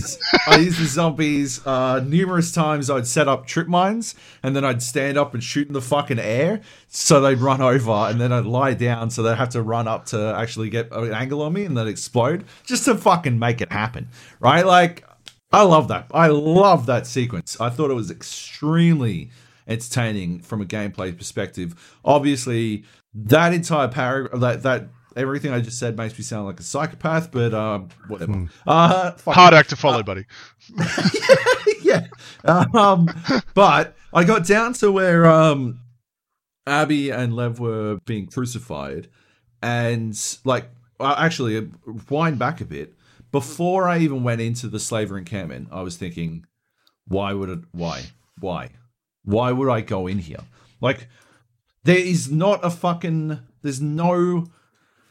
scenario where I would deliberately fight my way through probably dozens of heavily armed automatic weapon wielding motherfuckers just to kill someone who is already being tortured. What the fuck is the fuck is the point? Of course you would. Of course you would. I'm back, baby. Yeah, he's back on top. Oh, the psycho stakes. I just sat there thinking, why am I doing this? Like, I didn't like. That's my problem. Is that I remember that I'm not. That player and player character are not in sync, that their motives are not in sync. And then I forget again, and then I'm like, why the fuck am I doing this? And then I'm reminded again. Personally, it's a big problem I find with Naughty Dog games. The disparity between the player characters' motives and the players' motives are often at odds. But by the time I got down to where Abby and Lev were being crucified, and I cut them down, and Ellie walks over to the boat, I thought she'd made a choice. Is that enough of a choice for you, Nate? Like, if she, absolutely. Like, the whole point was that she had to choose it. Nah, I got to do this. She gets out a knife, which is a dog act, right? Like. In a fisticuffs fight. Nah, come on. Obviously, she's not gonna beat this Amazon with her fucking bare hands, even though the Amazon has been crucified for days. It didn't work out too well the first time. Hey? It didn't work out too well the first time. Exactly. But still, it's a shitty fucking move to bring a knife to a fucking fist fight. Well, she could have shot her. Come on. She could have shot her. She also could have just done that. Or should have brought a golf club. If it was me, I would have brought a golf club. You would have gone all in. You were like, just wait here. Mate, if you're going to be poetic, be poetic. You know what? I'm not going to cut you down from the chains until I can find a fucking golf club. I would have had it with me the back whole of the time. boat motor and just... Luke's on top. And Luke raises to the fucking top. No.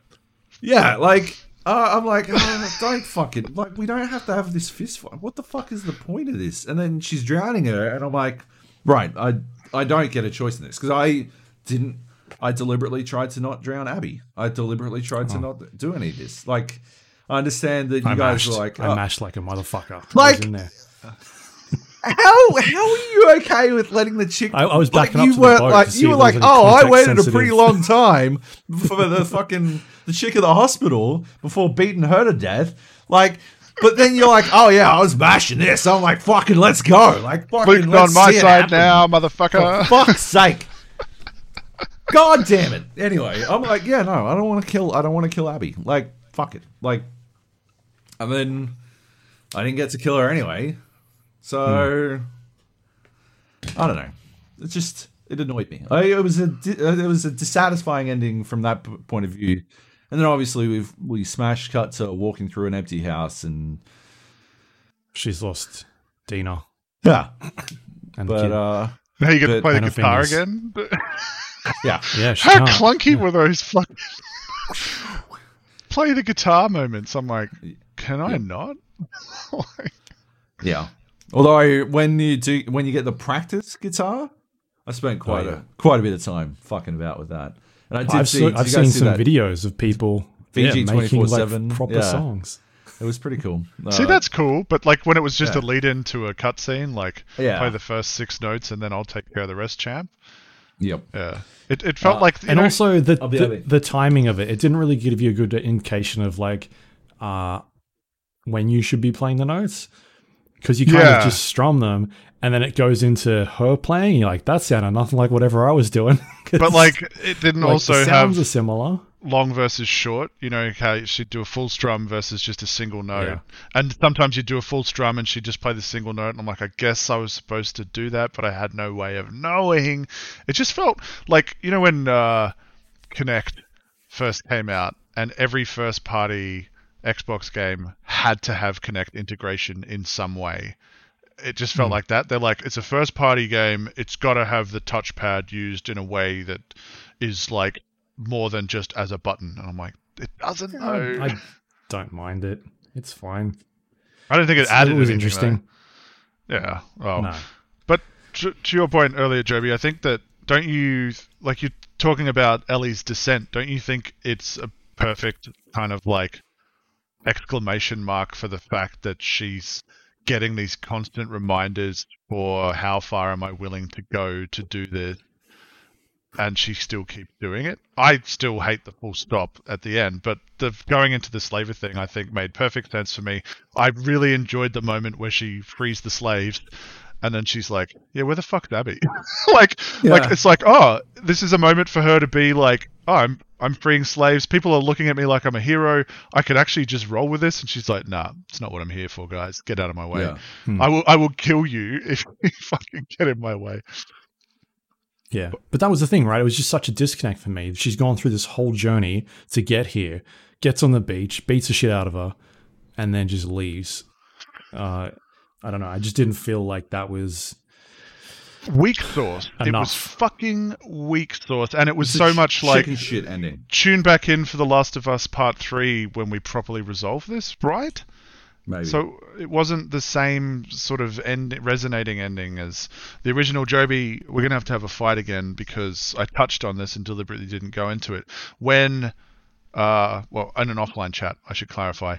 When you are drowning the person who absolutely deserves to be killed, undisputably, I didn't think anyone would disagree with me, Joby. And Ellie has that flashback moment to Joel, not covered in blood, not with a golf club in his head, a little happy moment. For me, I thought that was Naughty Dog telling me I was doing the right thing, that this was going to give her peace. Because in the lead up to that, all of her flashbacks to Joel in moments of violence or at home or whatever had been Joel is bloody. And so she's... If they had saved that flashback moment for when Abby had left, they would have been telling me, my interpretation, that she had peace. Instead, they're showing me this little flashback moment of a happy Joel on her porch while she's choked. And I'm like, okay, this is her peace. And then she stops. But she stops because she has a happy thought about Joel. I just found it so confusing. Like, what are they trying to tell me here? She has stopped because all she needed to do was 4/5 choke Abby to let it go? Like, is that what they're saying? Or, I don't know. It did my head in. My interpretation was that she was recalling how she felt when she found out what Joel had done and confronted him with it, and then resolved in her own way that she wanted to forgive Joel and do her best to do that, right? What's the line she uses? I don't know. It's a good line. Whatever. I can't forgive you, but I want to work on it. Yeah. But the problem is they once again they show that scene in its entirety after the flashback. Had they shown that full scene about forgiveness, I would have got it. But in the moment, I'm like, what? She's having a happy vision of a smiling Joel, and then she stopped. I'm like, ha. Weird. Oh yeah, no, yeah. So, but okay, so I remember it better now. I remember how, yeah.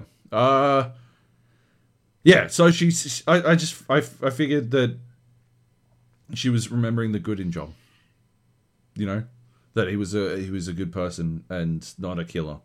And wasn't there a shit ton of good in him? Even by your appraisal, especially from Ellie being murdered for his evil deeds, his villainous acts. The scene where he doomed the world.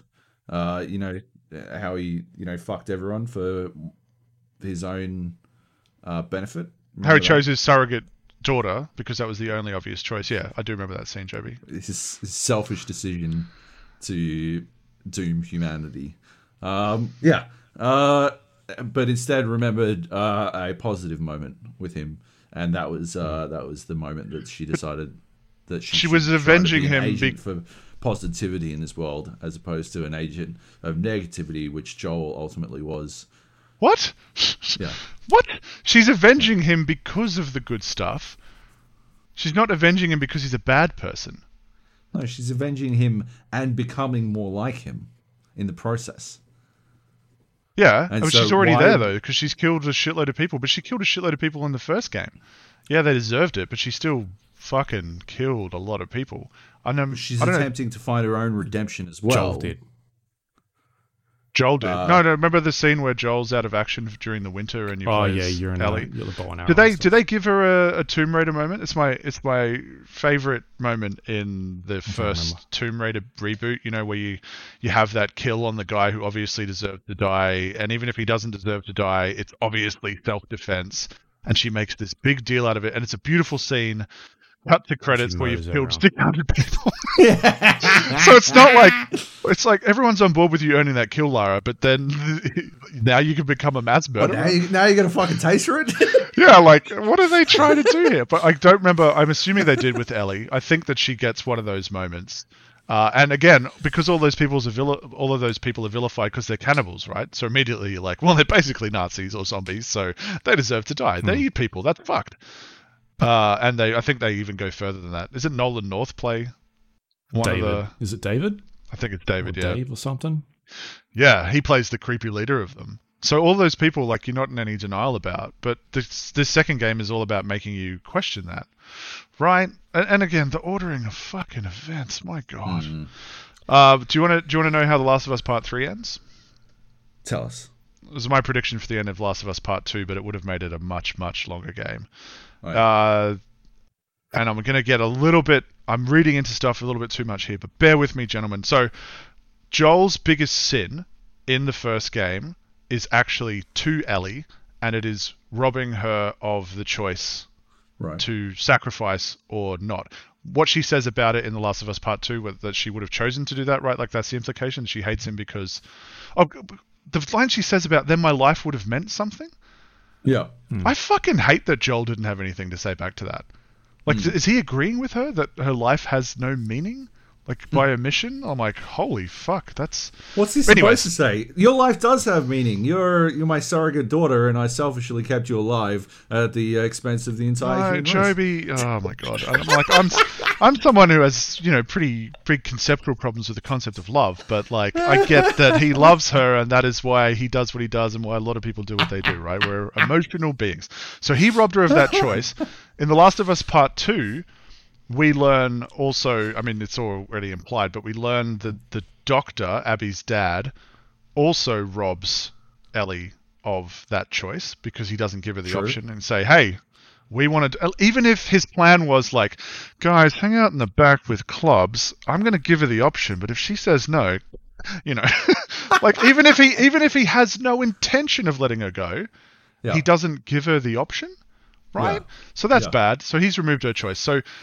the third game, if the Fireflies are reforming, ends with Ellie getting to make the choice between whether she will sacrifice herself and whether she won't, and I'll take it one step further and say that she won't choose to do it. She won't! No, she's going to get the full Joel arc, but not in a mustache-twirling villain kind of way. The whole game of the third one will be about earning Ellie's right to live, right? Because they've set her up now that she's lost everyone. So the third game will be about her connecting, whether it's with Abby or whatever. She's going to connect with people, and then she's going to get to the end of the game driving towards a decision of, I'm going to sacrifice myself and realize, actually, I want to live, and is it okay if I want to live type thing? So there you go. Sorry, spoiled The Last of Us. And then they come out of the back room with clubs, and... it's just... and Nate's sitting there like... They're listening. Yeah. I think that'd be a pretty good one. I actually thought that we were gonna see Abby try to convince Ellie to come to the Fireflies and do the right thing or something. Was it pretty powerful? You think there's going to be a fucking team up moment with like the Alien versus Predator, where they're running down the street and holding hands? I think they could earn that for Part 3, right? Like, if Part 2 is the groundwork of getting you on board with these dual protagonists, and they meet up again, having let each other go, technically, like, so it's a stalemate. Do we start it up again, or do we like an uneasy truce type thing? When you put Loki with Thor, that sort of thing. Like, that's very dramatically rich. So they should absolutely force them to work together, I think. If I mean, they've spent all this time building up Abby, you might as well, right? And I probably will have forgiven her by the end of the PS5 generation when Last of Us Part 3 launches. Not only has Naughty Dog spent a lot of time building up Abby, but Abby spent a lot of time building up Abby. She has some fucking guns on her. Yeah. I was weirded out by that. Were you guys weirded out by that? I was surprised at first, but it seemed like the reason I was surprised is because I think in post-apocalyptic scenarios, everyone in The Last of Us looks way too well fed in general, in my opinion. Except for Ellie, right? She looks quite appropriate. But building muscle requires mass to convert to. She's doing those creatine shits, right? Like, she must be at some level. She is jacked. I was about it by the end, though, right? Like, I thought it was the weirdest. It's so effective at the end, yeah. I thought it was the weirdest. When you see her. Like, it's almost a plot point because they use it to identify her. There's, what is it? A girl with big arms or something like that. And you immediately know because she's the only... We meet many, many women in this, and she's the only one that you'd be like, the girl with big arms, you'd be like, sorry, who? You'd be like, oh, yeah. Or like built like an ox or something like that. Yeah. They say. And it also works for the flashbacks because I was like, why is she talking about how much she can bench? Like, this is such a weird line where she doesn't have those arms, and then it really works with her character in terms of her being this like a Terminator, right? Like she's just Yeah. this killing machine. Driven. And then for the first fight between her and Ellie, you're like, don't let it become a fist fight, Ellie, because you lose. Yeah. Immediately, like not only is she built like a brick shithouse, she's combat trained, so you're Yeah. fucking dead. So you want to shoot her. And the little knife at the end, I know that Abby was weak, but I'm like, this is still a pretty fair fight from my view, like with a wounded Ellie with a knife versus, she's fucking diminished in mass. Those gains, man, she would have been most pissed about that, I reckon. That Yeah, I boat think ride so. would have been all about talking about her gains. I'm gonna roll it back. Gotta get those gains. I'm sure. Right? Yeah, I mean, she's not going to probably. bleed to death, right? After having been slashed and stabbed several times and then kept in water. She'll be fine. Everyone in this game is fine. Like, they kind of rob the meaning of death a little bit by the end. You know, when Tommy's alive. There's and only one they're- way to die, and it's to have a golf club lodged Golf club to the head. the speech center of Oh, your didn't- brain. No headshot, no dead. Didn't Jesse die? Oh, he got fucking Oh, jacked. Jesse. Yeah. Yeah, Is that the dude, right? the dude who runs through the door and I fucking, felt he was cool. I really Jesse, liked him. yeah. And when the setup, I'm like, oh wow, they're gonna do like a buddy thing with this guy. He's cool. I'd never really liked Dina. no, I thought she was fucking full of herself. yeah, and then hey, it's like I don't like three white dudes on a podcast. Maybe this isn't a discussion that we should necessarily be having. But do chicks get fucking knocked up a lot in this world or what? Like, are they just having loads dumped in them like nonstop or what? Like fucking. Oh, because constantly. there's two pregnant women. And is that what you're talking about? It is a repeated plot point. Like, and like, my wife was watching next to me. My wife. My wife. And the like when the first chick is revealed to be pregnant. Owen's lover. Tina. I can't remember her name. Not Oh. Tina. Tina's the second one to reveal that she's Sorry. pregnant. Yeah. Obvious downgrade Emily? from Abby, by Is the it way. Emily? No. Whatever. Emma or Emily or something like that. Yeah. So my wife was watching all of this, and then the second one happened, and she's like, "Wait, another chick's pregnant?" I'm like, "It's the new my period." Because you just see like if a chick is not feeling well, she's fucking pregnant. Well, that's what's happening. She's pregnant. Also, Like, that's, why weren't people terrified of people being pregnant? Or why What wasn't is there a going line on about in the this importance of fucking world? repopulating the world or something? But like, Right? why Like- is pregnancy not like a holy fuck? That's kind of like a death sentence, unless we What can are get you you back to doing? somewhere Yeah. safe, right? Like we want to keep you locked the fuck up in a compound. If you're in the wolf compound in the apartments, you're feeling safe. You know, you're not Yeah. fucking trekking out, and Right? you're, Like or you're this- in Jackson. This chick who's like 5 to 6 months along is like, yeah, better go out into the fucking, I don't know, the fucking scar zone where people have fucking set up traps and fucking blow up our trucks all the time. Let's go for a merry old jaunt out into fucking Dangerville. We will. Like, what the fuck are you doing, lady? Stay at home, you fucking lunatic. Like, I guess at least Abby wasn't pregnant at the end, right? Because she banged Owen. that's true. She could have been hanging there, like anorexic and pregnant. Oh, You'd be no. like, Like, do you really want to kill a pregnant lady? Luke's like, yes. Oh no, I was just looking at I think Emily was the leader of the Scars. Oh, okay. Right. Yeah. But she's dead, right? The yeah. tree lady. Like As far she's as I'm backstory concerned, dead. Yeah. Yeah. Yeah. She's, That's the vibe that I got, and I thought Yeah. it was odd that she was relegated to backstory dead, and the leader of the wolves was in 2 scenes, Yeah. and he seemed like really like he could have been interesting, but outside of that, he was pretty just one dimensional because he just likes to torture people. He's all about loyalty and torture, and that's it. There you go, 2 dimensions. I guess he can have 2 dimensions. So, Yeah. So- There's a scene where you first meet Lev, and they come out of the they clip her wings. That's the scene where she dies. Fuck. Oh, you're talking about the new leader of the Scars. Oh, well, that's the lady. Wait, or is that you're the tree talking lady? about Yara. Yara's Lev's sister.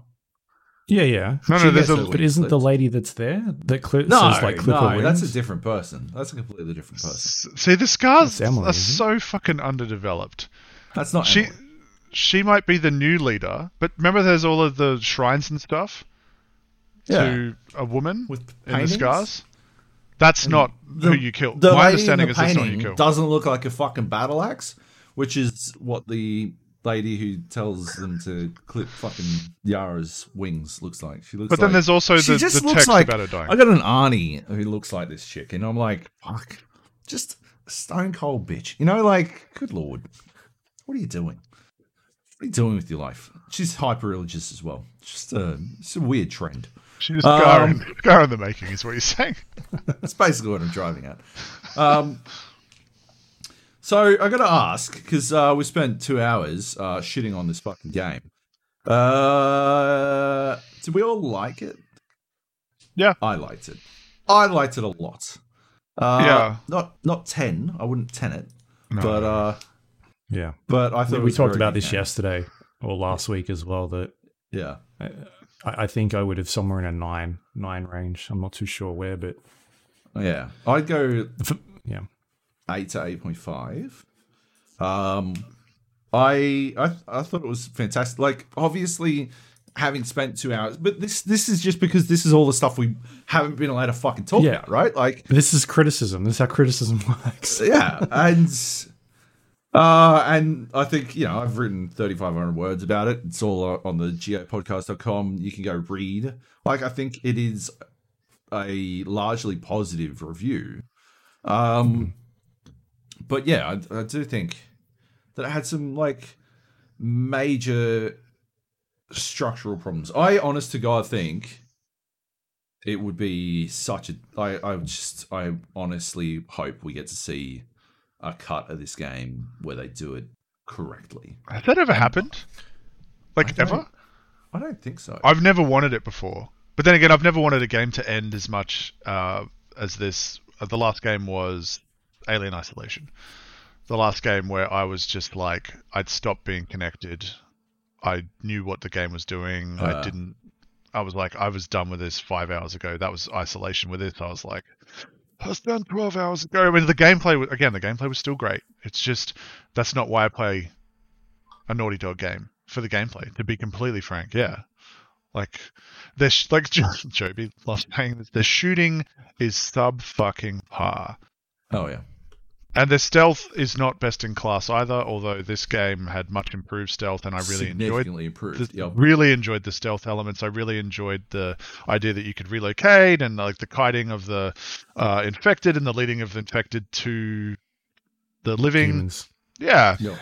I really enjoyed how they built it out. Like, they made it much deeper and wider, the gameplay. And I think I was saying this to Joby the other day. There would be combat sections where, like, little, you know, the little hubs that they have, where like, this is a combat space because there are enemies, and I can approach it how I want. But I would often stealth and bait and kill people in, say, the first fifth or even up to quarter of a section, and then I'd go through looting and I'd be like, holy shit, it would have been awesome to have a shootout in here. I can see that there's a choke point. The only way that they come in, I could have put a mine there. So it would be really rewarding for people replaying in terms of the gameplay, or just replaying those sections, but also anyone who does a proper scout first before they do it and wants to pick their battleground. Traps. Yeah. I think that it lends itself to that. So there's a whole other level that I didn't really delve into. I don't intend on playing it again. It's too fucking long. But my God, I would love them to release, like, if enough people criticize what we have in terms of the structure not landing, I would love for them to just release a freeform option to pick your chapters and your cutscenes. Like, forget about their version. Let us make our version out of what they've got.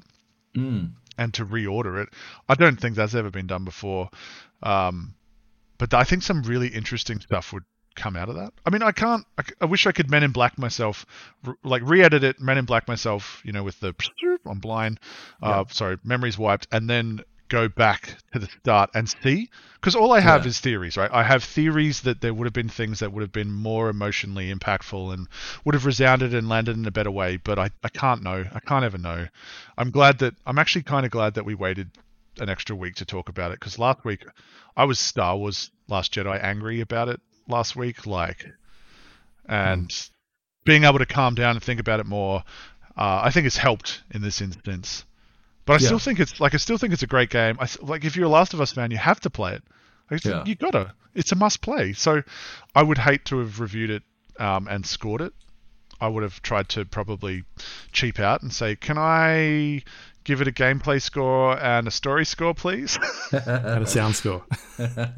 Graphics, gameplay, sound. Well, graphics and sound would be all top notch. Gameplay, Sounds. I think, is really, really great. I really enjoyed the gameplay. It's got its problems here and there, but on the whole, it's this is fucking awesome. That was not impacting my engagement at all. The gameplay was a big part of why I kept going.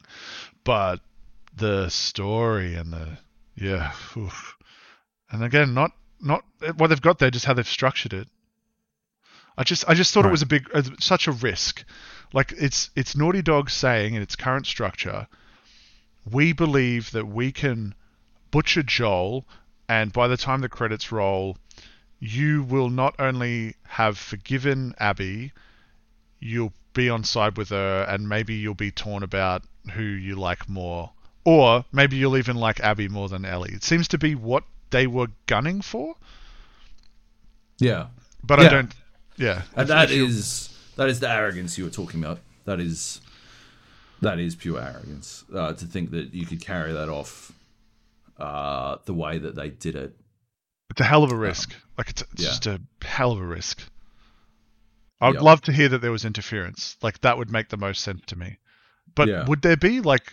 Is Naughty Dog Rockstar level untouchable when it comes to that sort of thing? And they're the Christopher Nolan tier of storytelling that's so rare these days, where I don't think you really ever hear about studio interference with a Christopher Nolan film, although now while I'm saying it, I just think that The Dark Knight Rises reeks of it. Because I don't think there was studio interference, but they've openly talked about there being fights in the studio amongst each other about things in the game, and I wonder if that is to do with the direction of where the story.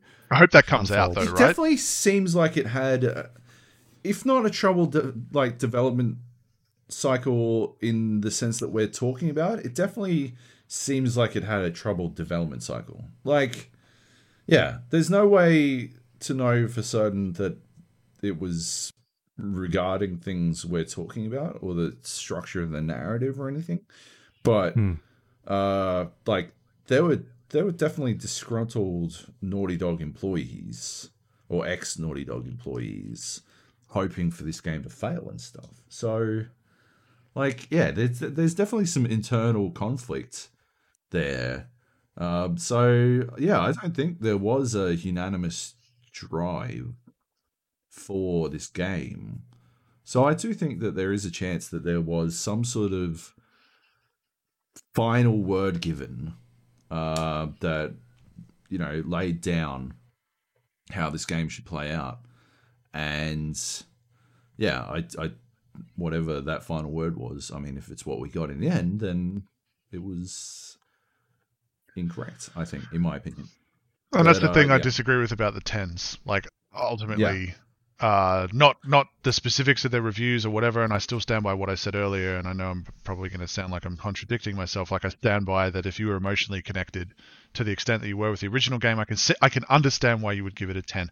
But the problem of there being so many 10s before the game comes out means that they can immediately go, see, we were right. Yeah. And then it requires enough players to have had similar experiences or struggling with structure or whatever it is for that to become feedback that they would want to pay attention to, right? Because otherwise, again, they just get to go, yeah, but we got 50 10s. So, fuck you. It didn't get Mass Effect 3. Yeah. Yeah. Exactly. Yep. Because there was a lot of people that didn't want a sequel to this, tons. Yeah. And I wonder how... I've definitely read reviews where people were like, I didn't think this needed a sequel, but I've changed my mind now. But I wonder how the general public likes to, shit on a fucking game that's done well just for the funsies. Be like, this is one of the worst games I've ever played. And you're like, It's all okay, poppy sure, stuff. whatever Yeah. you think. Yeah, and then there was the leak stuff, right? Where people were like, oh, because I went and looked at the leaks after I'd finished, and they were right, I think. There was definitely one version of them that were bang on, although interpreted incorrectly, I think. Yeah, that was the interesting thing, wasn't it? And people were going, "Oh, this game is going to be shit because of the leaks." And I'm like, first of all, why would you ever think that? Like, how could a bit of knowledge so destroy the game before you even played it? Yeah, and that's. I was just going to say, I sent you guys a link to that Reset Era thread yesterday or the day before. Oh my God. The game isn't out yet, and it was 170 pages long, this thread. The spoiler thread, it was people talking about other people's impressions of the spoilers that have been released, and it was just insane. Like the stuff that people were talking about in that whole the whole section. It's nuts. It's stupid. But like a lot of those, some of those people were saying, "Oh, pre-order cancelled." Don't you love it? My favorite burn about those people in general of late that I read, and I'm sure it's an old one, is this is not a departure. Like, this is not an airport lounge. You don't have to announce your departure type thing. Like, just fuck off. Like, if you don't like it, cancel your pre-order. cares. The world doesn't need to know about it. Yeah, like, and if your buddy cancelled it as well for the same reason, have a talk to them, bro down over it. But, like, fucking don't get on a thread and talk. Nobody gives a fucking shit that you did. And it's going to make a shitload of money regardless because it's a first-party Sony title. Like, look at Days Gone, which I understand has had some of its rougher edges patched. I can't see how that would elevate it to the same sort of space where it should be revered, like Last of Us or Horizon Zero Dawn, or, because Sony has a pedigree for releasing really great first-party titles, and I think Days Gone was kind of one of the first recent ones that I can think of. Throw in if you've got another one. Detroit. That was kind of more like, it felt more B+ tier, like in terms of how it was held together. I guess B+ games are fine. There's nothing wrong. There's with that. there's nothing wrong with that. But Sony's always seemed to be pushing for the A+, in terms of its presentation and storytelling and its talent, and it's like everything is like, we want to be the HBO of games, right? Yeah. And I felt like Days Gone would have been fine if it hadn't been this is the first party Sony title. If it was a third party title, I think it would have been better for it in a way, because it would not have had to deal with that expectation. And that game had problems beyond what you could patch out. Yeah. And certain people on Facebook fucking talking about how it's genius used to be in the industry. What the fuck, Joby? What the fuck are these people doing? Why? Why have you said that, Job? Tell us. What? He knows what I'm talking about. Yeah, I know who you're talking about. Yeah, but you made it sound like it was Job. Joby's still in the industry? I didn't know. Well, I thought it was clear because Joby's still in the industry. Job's like, I'm out of a job. Don't do me like this. No. Yeah. It just weirds me out. Like, that game had objective problems, which is fine. Sure. Like, I finished it, but I would have given it 6 out of 10. Yeah. Like, it had a good gameplay loop and fun, but they saved the best part of the game until right towards the end, and then they made all of those bits optional. Did you? Because you guys didn't finish it, right? I never got that far. No. Remember the videos that they showed originally, and you're like, holy fuck, there's zombies swarming everywhere. That happens in limited ways. It happens in massive ways right towards the end. Right. And then it becomes an optional side quest to go and find them all and destroy all of these giant hordes, which technically you could have encountered during the game. Some of them unlock later, but other ones are just there roaming, and you just avoid them because you don't have all of the unlocks and the weapons and the ammo and everything you need to even be able to effectively kill them all. And they're actually, the fun parts of the game are planning, like I was hinting at with Last of Us 2. If you play it in a planning approach, you're going to have fun. So if you can see them and you're like, okay, this is where I'm going to build up my kill box. This is where I'm going to destroy 100 of them with this and this and this. And it's super satisfying the way that plays out. And when it's not tanking the frame rate like it was at launch, it's intense. And it's like, why didn't they put more of this in the goddamn game? Fucking weird. Yeah.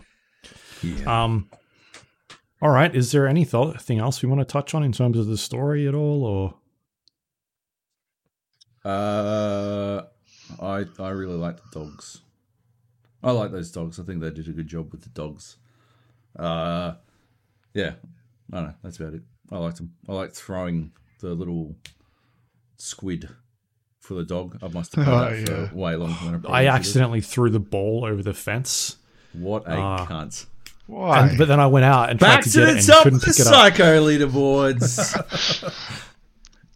Although the Absolutely, original that's Last of Us, remember the giraffe moment? Yeah. Grizz was talking about it in awe. Like, it's such a beautiful scene, and he's like, it must have even melted the cold-hearted bastard, because nobody that I know took a shot at them, and I'm like, you can't do anything. It was purely for experimentation. I didn't actually want to see the giraffe die. I was just like, I bet I can't hurt them, and you can't. So I was more like just feeling like I needed to pat myself on the back for being smart. But it would have been better if I could, because then I would have felt really bad. Oh, yeah. We talked about a lot of the gameplay criticisms that we had on the podcast 2 weeks ago. Nate, did you play with that, like any accessibility options switched on or anything like that? No, Like, did you have a look at any of those? I only played on normal. It was only afterwards that Joby was talking about some of the stuff he turned on. I think you mentioned it as well. The auto aim, yeah. Yeah, I didn't do that, and it actually meant that I favoured stealth a lot more, because I don't back myself to aim. And in survival games, in this one, inexplicably, you know how you got like an assault rifle or a pistol and you've got 2 rounds in reserve, or 6, and I'm like, why have they got a giant backpack? It just feels weird. It feels weird that they've decided to arbitrarily tap me out at less than a full magazine's refill. So I was like, I don't want to get into fights because I've got too much ammo. But then, because I was a scavenger fiend, I would get ammo for everything. I'd be like, oh, I've got all the ammo. I might as well just shoot everyone, and then kind of flip between the two. I didn't end up enabling any of it, but I can't aim for shit, man. Like, anytime I pull off a headshot on a console, I feel like a god. I usually just aim center mass though. Yeah. Yeah. What I did want to say, I did a lot of bow and arrow, because that had a good, like, not a lot of weapon sway, and it showed you where the bullet was going to land, and very stealthy. I like the bow and arrow. Bow was cool. The crossbow was great. Yeah. I guess the only thing, like the main point that I wanted to make about the gameplay the main issue that I had was that they introduced cool things that didn't come back. That section where they had the tripwires hidden in the grass. Imagine if sections later on, because there's patrol paths, so that would make sense that they had fixed patrol paths, game logic, where they're like, they just keep walking the same way. Because if there's fucking minefields off to the side and you're trying to flank around because those tripwires are hard to see, and you end up going through that, like it made me super paranoid moving through that section just because I was trying to loot everything. I'm like, oh, and I'd run up real close and stop and go, holy fuck, there's wires there. Plus like the proxy miney thing that is only used in the fight where you're Abby against Ellie. You know how there's that last section where she dropped the mines? Ellie drops the mine behind her. Yep. So you can't sneak up on her. You remember that, Luke? Yeah, she uses her own tools against you. Yeah, but she found that first mine on a workbench, which means that the wolves or the scars, one of them knew how to make them. So why weren't they using that? Like, when you botch a stealth thing and you relocate, why weren't they like a Batman Arkham, Predator section? Why weren't they going, okay, we're putting mines down, we're taking out that vantage point? Like, I thought there was an opportunity for them to build on that. And then the last thing, which I touched on earlier, was that final fight was fucking sick. But why hadn't they individually introduced those elements earlier? Like people wearing helmets, the zombies that are kind of tied up that you can release onto them. I guess they maybe wanted to keep it for the slavers being super fucked up or whatever, but there was gameplay elements that only happened right at the end for a 20-minute, 30-minute section that would have been I mean, that does it a lot, right? The very first hub area you get into, it's like buildings and places you can go and explore. I think I cleared out most of them, or at least everything. I got everything, absolutely everything. Like I did Yeah, laps me and too, stuff to yeah. make sure, because they called out points of interest when you went past them. So Yeah. And it's cool though, because you go to like the bank, and then you find a note that says there's a wolf den or a wolf hideout, not a den. People think I'm talking about actual wolves. There's like a hideout somewhere else, and she marks it on the map and writes it down, and then like I like that area, and I'm okay with them using that once and then being like, cool, now we're going to do something different for the next 25 hours. but even then, I don't know, it might have just been a bit weird if they just kept doing that same thing over and over again. If you'd been like, here's another hub. Maybe if they did it one more time, that would have been okay. well, it would have helped to break up the linear stuff though, right? Because it just went super linear Yeah. after that, and then it did have hubs, but they were way smaller, like tiny combat. They're definitely hubs. a lot smaller, but it's not entirely linear. There's still definitely places to explore, and like I would finish a combat fight and spend a bunch of time just walking around looking. Like I remember one fight ended up in like a basement somewhere, and they were like infected, and I had to crawl my way back out through. And it felt like I was going for quite a while, and then I ended up back up top again. I was like, okay, cool. This is like just where I was. I would have completely missed all this if I didn't actually look in this basement. So yeah, there's a lot of hidden sort of areas around the place that you can miss if you don't explore. I think if somebody was to play that game normally as like an action game, they could get through it. Knock out maybe 10 hours off of that playtime just from not exploring, just like mainlining it. Yeah, definitely. I did all the side I think stuff too. Grizz has put up a playthrough. I haven't seen it because I think it couldn't go up until midnight, and obviously I've been busy since I got up. But like I think he put up a playthrough where he blind playthrough, like, so his first playthrough was on survivor difficulty. Yeah, he's putting up in parts. He's up to part Right. 10 at the moment, I think. So I think he on Twitter he said it was 16 parts, and it took him 20 hours to finish. I On think because he was Survivor. playing on Survivor, he was like looting a lot less. I think you're disincentivized to explore because you need to move on and get through to the next part and not Right. fucking die. Wouldn't So you I be more incentivized to explore because there's just to fucking get every no- little bit. Of, That's what it weirds me out. Like that guy's freakishly good at games. I think I is just that don't too. think he dies much at all. Like that's Yeah. what it must be. He doesn't have to replay because he just goes, oh yeah. If you watched his review, he has little gameplay sections of him shooting, and if you didn't know him, you would swear that he was using one of those adapters that lets him plug in a keyboard and mouse because his headshot accuracy is freakish. And if I was playing on PC, that's exactly what I'd be doing as well. Like I'd just be going for headshots, Yeah. right? Yeah. And we'd all be able to do it, but because I can't aim properly, it feels intense in a way that is just more because I'm not very good with the controller, rather than it being difficult to shoot or whatever. But that's what I was saying to Job, is that there's a lot of difficulty sliders and accessibility options, and not even just like sensitivity options, like how much strength you want the auto aim to work on, what types of the body parts do you sort of want it to aim at. Like you can toggle all that stuff. I don't think there's anything wrong with anyone using those settings at all. No, there's a lot of that's what they're talk there for. in the past about accessible games like Dark Souls and things like that, and I think The Last of Us Part 2 sets like a benchmark for difficulty and accessibility for people that want to have different experiences. Not everybody wants to play a certain way, and that's fine. There's things on here where it'll just tell you hints to the puzzle, which way to go, like directional arrows, stealth indicators when you've been seen. A lot of that stuff is off by default, but if I want to say to my wife, hey, you should play this, but she doesn't play a lot of console games, first off, and doesn't play a lot of those types of games, like she plays on PC mostly, a lot of that stuff might be helpful for her. Yeah. So, it just allows more people to play these types of things and allow them to experience it. Yeah, it's awesome, like just giving people options, right? As long as it's optional in that it's not forced on you to impact difficulty, like make it easier or whatever. Like if you give people control over all that stuff, then it's fine.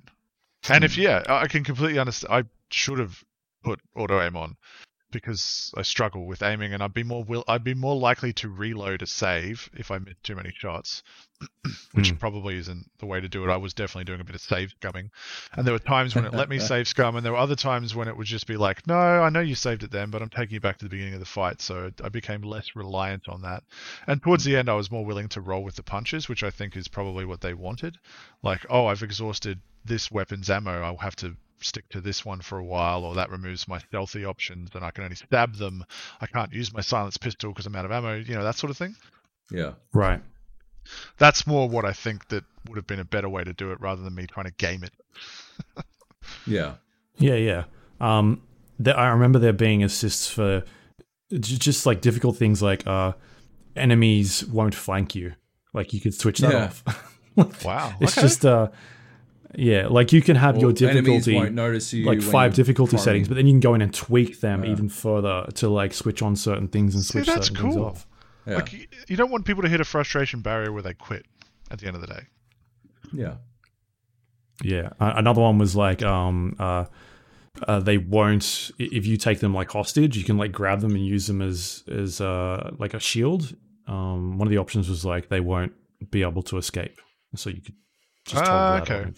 Did you shoot any of those people? Oh my god. I only did it Holy right at the end. I'm like, I shit. wonder if this worked. If I don't aim and I hit, and it was just, I'm like, oh shit, it works. Which I guess with a suppressed pistol would have been a stealthy approach, but then you just stab them, wouldn't you? You wouldn't waste not only wouldn't waste the bullet, but you wouldn't waste the damage done to the suppressor. Yeah. I always did it without a suppressor because I didn't want to waste I did it a lot.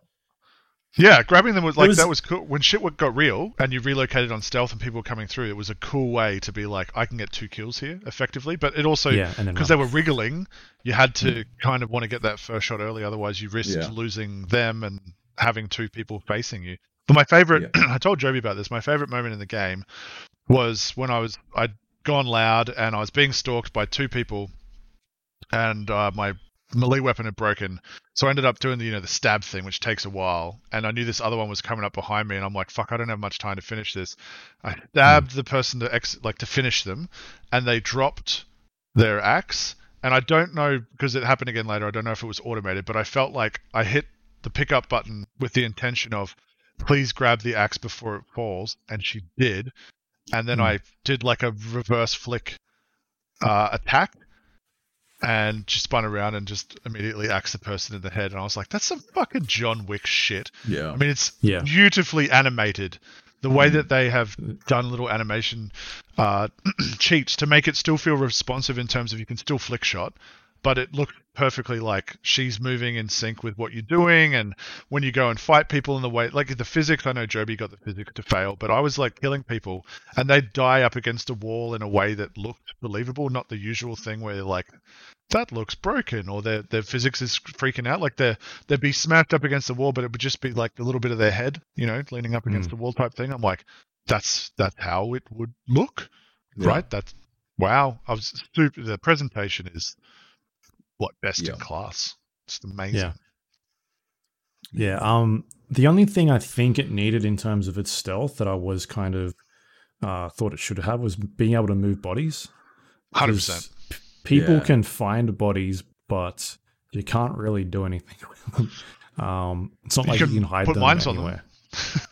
Oh, okay, yeah, I guess you could do that. Is it like, does it say put a trap, or is it just you just put it next to them, so you can use them as bait, which is cool. But you're right, it doesn't give you the option. I think it would have also been a better delineation between Ellie and Abby, right? Like those gains, she could much easier move bodies, and Ellie would have to struggle and drag. Like that kind of stuff would be cool because they were already going for that difference in terms of the tweaks to their arsenal, physicality, things like that. Yeah. Oh, it didn't help Abby's plight that she had just objectively a worse weapon set than Ellie. Except for the crossbow. Holy fuck. You didn't like the crossbow? Worse than the bow arrow. No, I like really? the bow and arrow more, man. Yeah. Right. Because you can fire it faster. Like, and Ellie had the explosive bolts, right? Yeah. Holy fuck. Every time I was full on those, I was like, some motherfucker's getting Rambo 2'd. Yeah. Every time I'm like, yes, I'm full. I don't care if I want to be stealthy. The amount of people times where I would like shoot someone and I'd be like, oh, like they just lost an arm or a leg or something. Like it never got old. I was just the amount of the mines, gore. especially, just rip their legs off, and you're just like, fuck. And again, that's why I couldn't watch the dogs going over mines. So they were definitely onto some stuff with the dogs in particular. And I just, anyway, that was probably the main thing that got me thinking about the structure was the goddamn dogs. That was your easiest win. People don't like, killing dogs, pregnant people, children. So these are the things you kind of want to, like, because effectively Naughty Dog is manipulating us, right? Emotionally manipulating us, as all storytellers are, into feeling certain things, connecting with certain things, distancing ourselves from certain things. Seemed like an easy win. Maybe you know what? Maybe it was playtesters that ruined it. Let's give them a part. Maybe it was that structure was originally in place, and playtesters go, I don't want to like the dogs, and people were just like putting their controllers down, like, nope, I'm not doing that. And just, maybe. Which would suck, because that would suck. Yeah. Anyways, release the edit, Naughty Dog, please. Let us structure our own stories, and we can all compare about how we're better storytellers than you. Good luck with that, mate. See how that one goes. Yoikers. I look forward to him rating your first movie. Yeah, I'm sure he'll be kind. Maybe. Yeah. All right. Cool. All right. Anything else that we want to touch on, gameplay wise, or no? I think if people want to listen more about us talking in relation to gameplay elements, Job and I talked about an hour and 10 minutes. Yep. A lot of gameplay related stuff. Yeah. Things we liked, like the puzzles and the breaking the glass and things like that. Yeah. So you can go back to episode, I think it was 520. 520, yeah. I was going to say 250. 520. It's in the title. It's called the Redacted of Us 2. If you want to go check that out. Gold. But otherwise, I think it's definitely going to be in my top 5 at the end of this year, considering there is not really, I don't know. There's not Cyberpunk got delayed. Give it 3 more months, and there's not even going to be Cyberpunk. So yeah, but we talked about this. I do think it's the best looking game this generation, and it's probably gonna stay that way by the looks of it. Yeah, 100%. So if you haven't played it and you've got or if you're thinking about maybe playing it, definitely think it's worth checking out. If you're still listening after this and you're like, all right, cool, I might check this out. I wasn't really sure, but whatever. We definitely talking negatively about certain aspects, but we all enjoyed the game for the most part. Yeah, absolutely. You got to play it. You have to play it.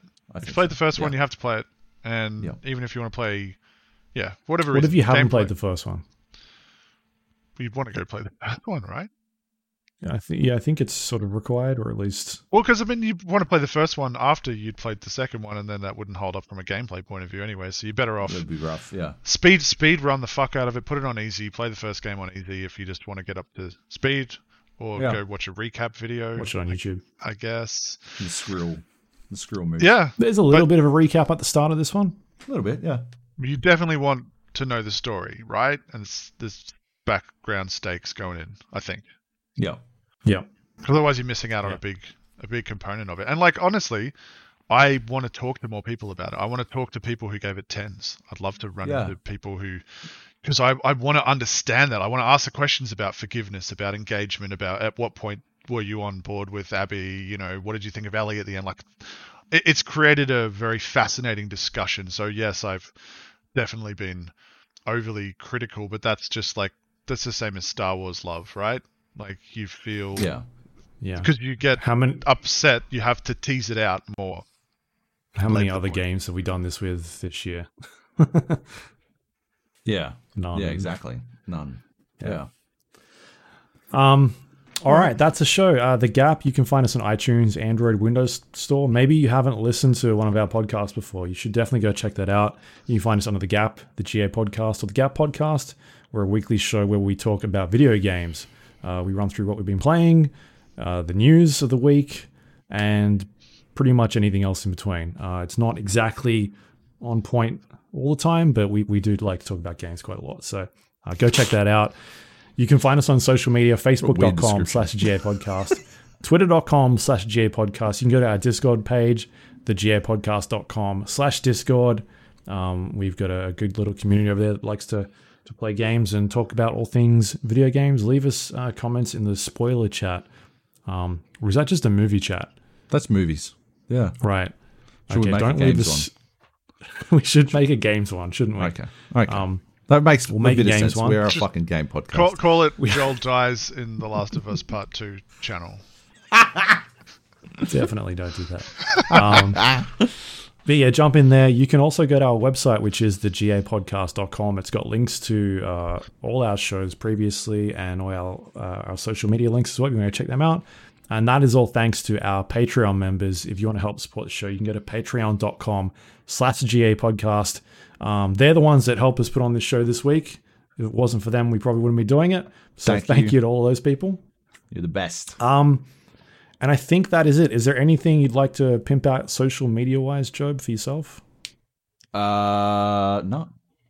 No. Okay, fine. You can go to check me on Twitter @JobyJojo. And go to our website and read Job's review, thegapodcast.com. Oh, yeah, that. I have to read it again unredacted. now that it's unredacted. No, you got to read it again. That's the Are bit you I going wanted to to know post it most on that about. other website, Job, for people to read? Hey? What? Are you going to post it on that other website, the other Reddit website? No, I don't think I will. No. Yeah. They'll probably pull it off once they read it, right? Once they're like, oh, no. We don't like that. Oh, Look at this idiot. reasonable. Yeah. All right, Nate, where can we find you on social media? Don't find me on social media. Okay, what about your podcast? Justice on Twitter, yeah. You should check out my podcast, my other podcast. This is not my podcast. Here's mymovie.com. I'm not going to spruik anything beyond that because I don't remember it because we don't. It's basically what we just spent fucking 2 hours doing on this because here's mymovie.com Here's my video game. This has been here's myvideogame.com. Spin off if I can ever be fucked. where you like go through and you talk about how you, like what your version of a film would be. Our version of The Last of Us would be basically just re-edited, but yeah. No, it's a good podcast when it comes out. We keep them keen. Yep. And by that I mean we do an episode when we get around to it. Occasionally it's once a month. I think it's been longer than that. What is our next episode, Joby? What did I tell you it was? Is it The Crappening? No, that's Still the not forever, The Crappening? the forever joke. No, you did tell me. I can't remember what you were going to do. It's not Cats. It's not Event Horizon. Oh, God. Katie would kill me. It's something else. Tune in for it, I guess. Jurassic Park 3. No, that's on my list, but it's not that. Jurassic Park 1. Shut the fuck up. How fucking could you? I was just thinking if unbelievable. there's anything I'd change about that. And no. No. I mean, unless I was going to take the novel point of view, in which case, Muldoon would live because Muldoon is king. He's the That'd be best. about it. But, like, he has one of the best deaths in history. Yeah. Movie history, right? Just because of that line. Mainly because On of the that line. toilet? Iconic. Is he the one that dies in the toilet? What? You're fucked, cunt. You are fucked. Is that guy called Gennaro? Something like that? Yeah. Yeah. The lawyer. Yeah. Victimless crime. Dog ass. All right, you can find me, twitter.com/Luke Laurie, and that is it for this week. Nate, thanks for coming along, chatting to us. We'll maybe catch you again for the maybe the Cyberpunk Oh, yeah. spoiler cast when that comes out. 2021. 2021. Yeah. Yeah, they'll just keep pushing it back. They 2027. can. Like, that's the thing, right? Everyone can push games back now because PS4, 5's launching with PS4 backwards compatibility, Series X as well. So I think that developers have the breathing space, which I kind of like from a they shouldn't be crunching point of view, but I fucking hate from a I want to play this game point of view. Yeah. Yep. All right, that is it for us this week. Thanks everyone for listening. See you later. Bye. Bye.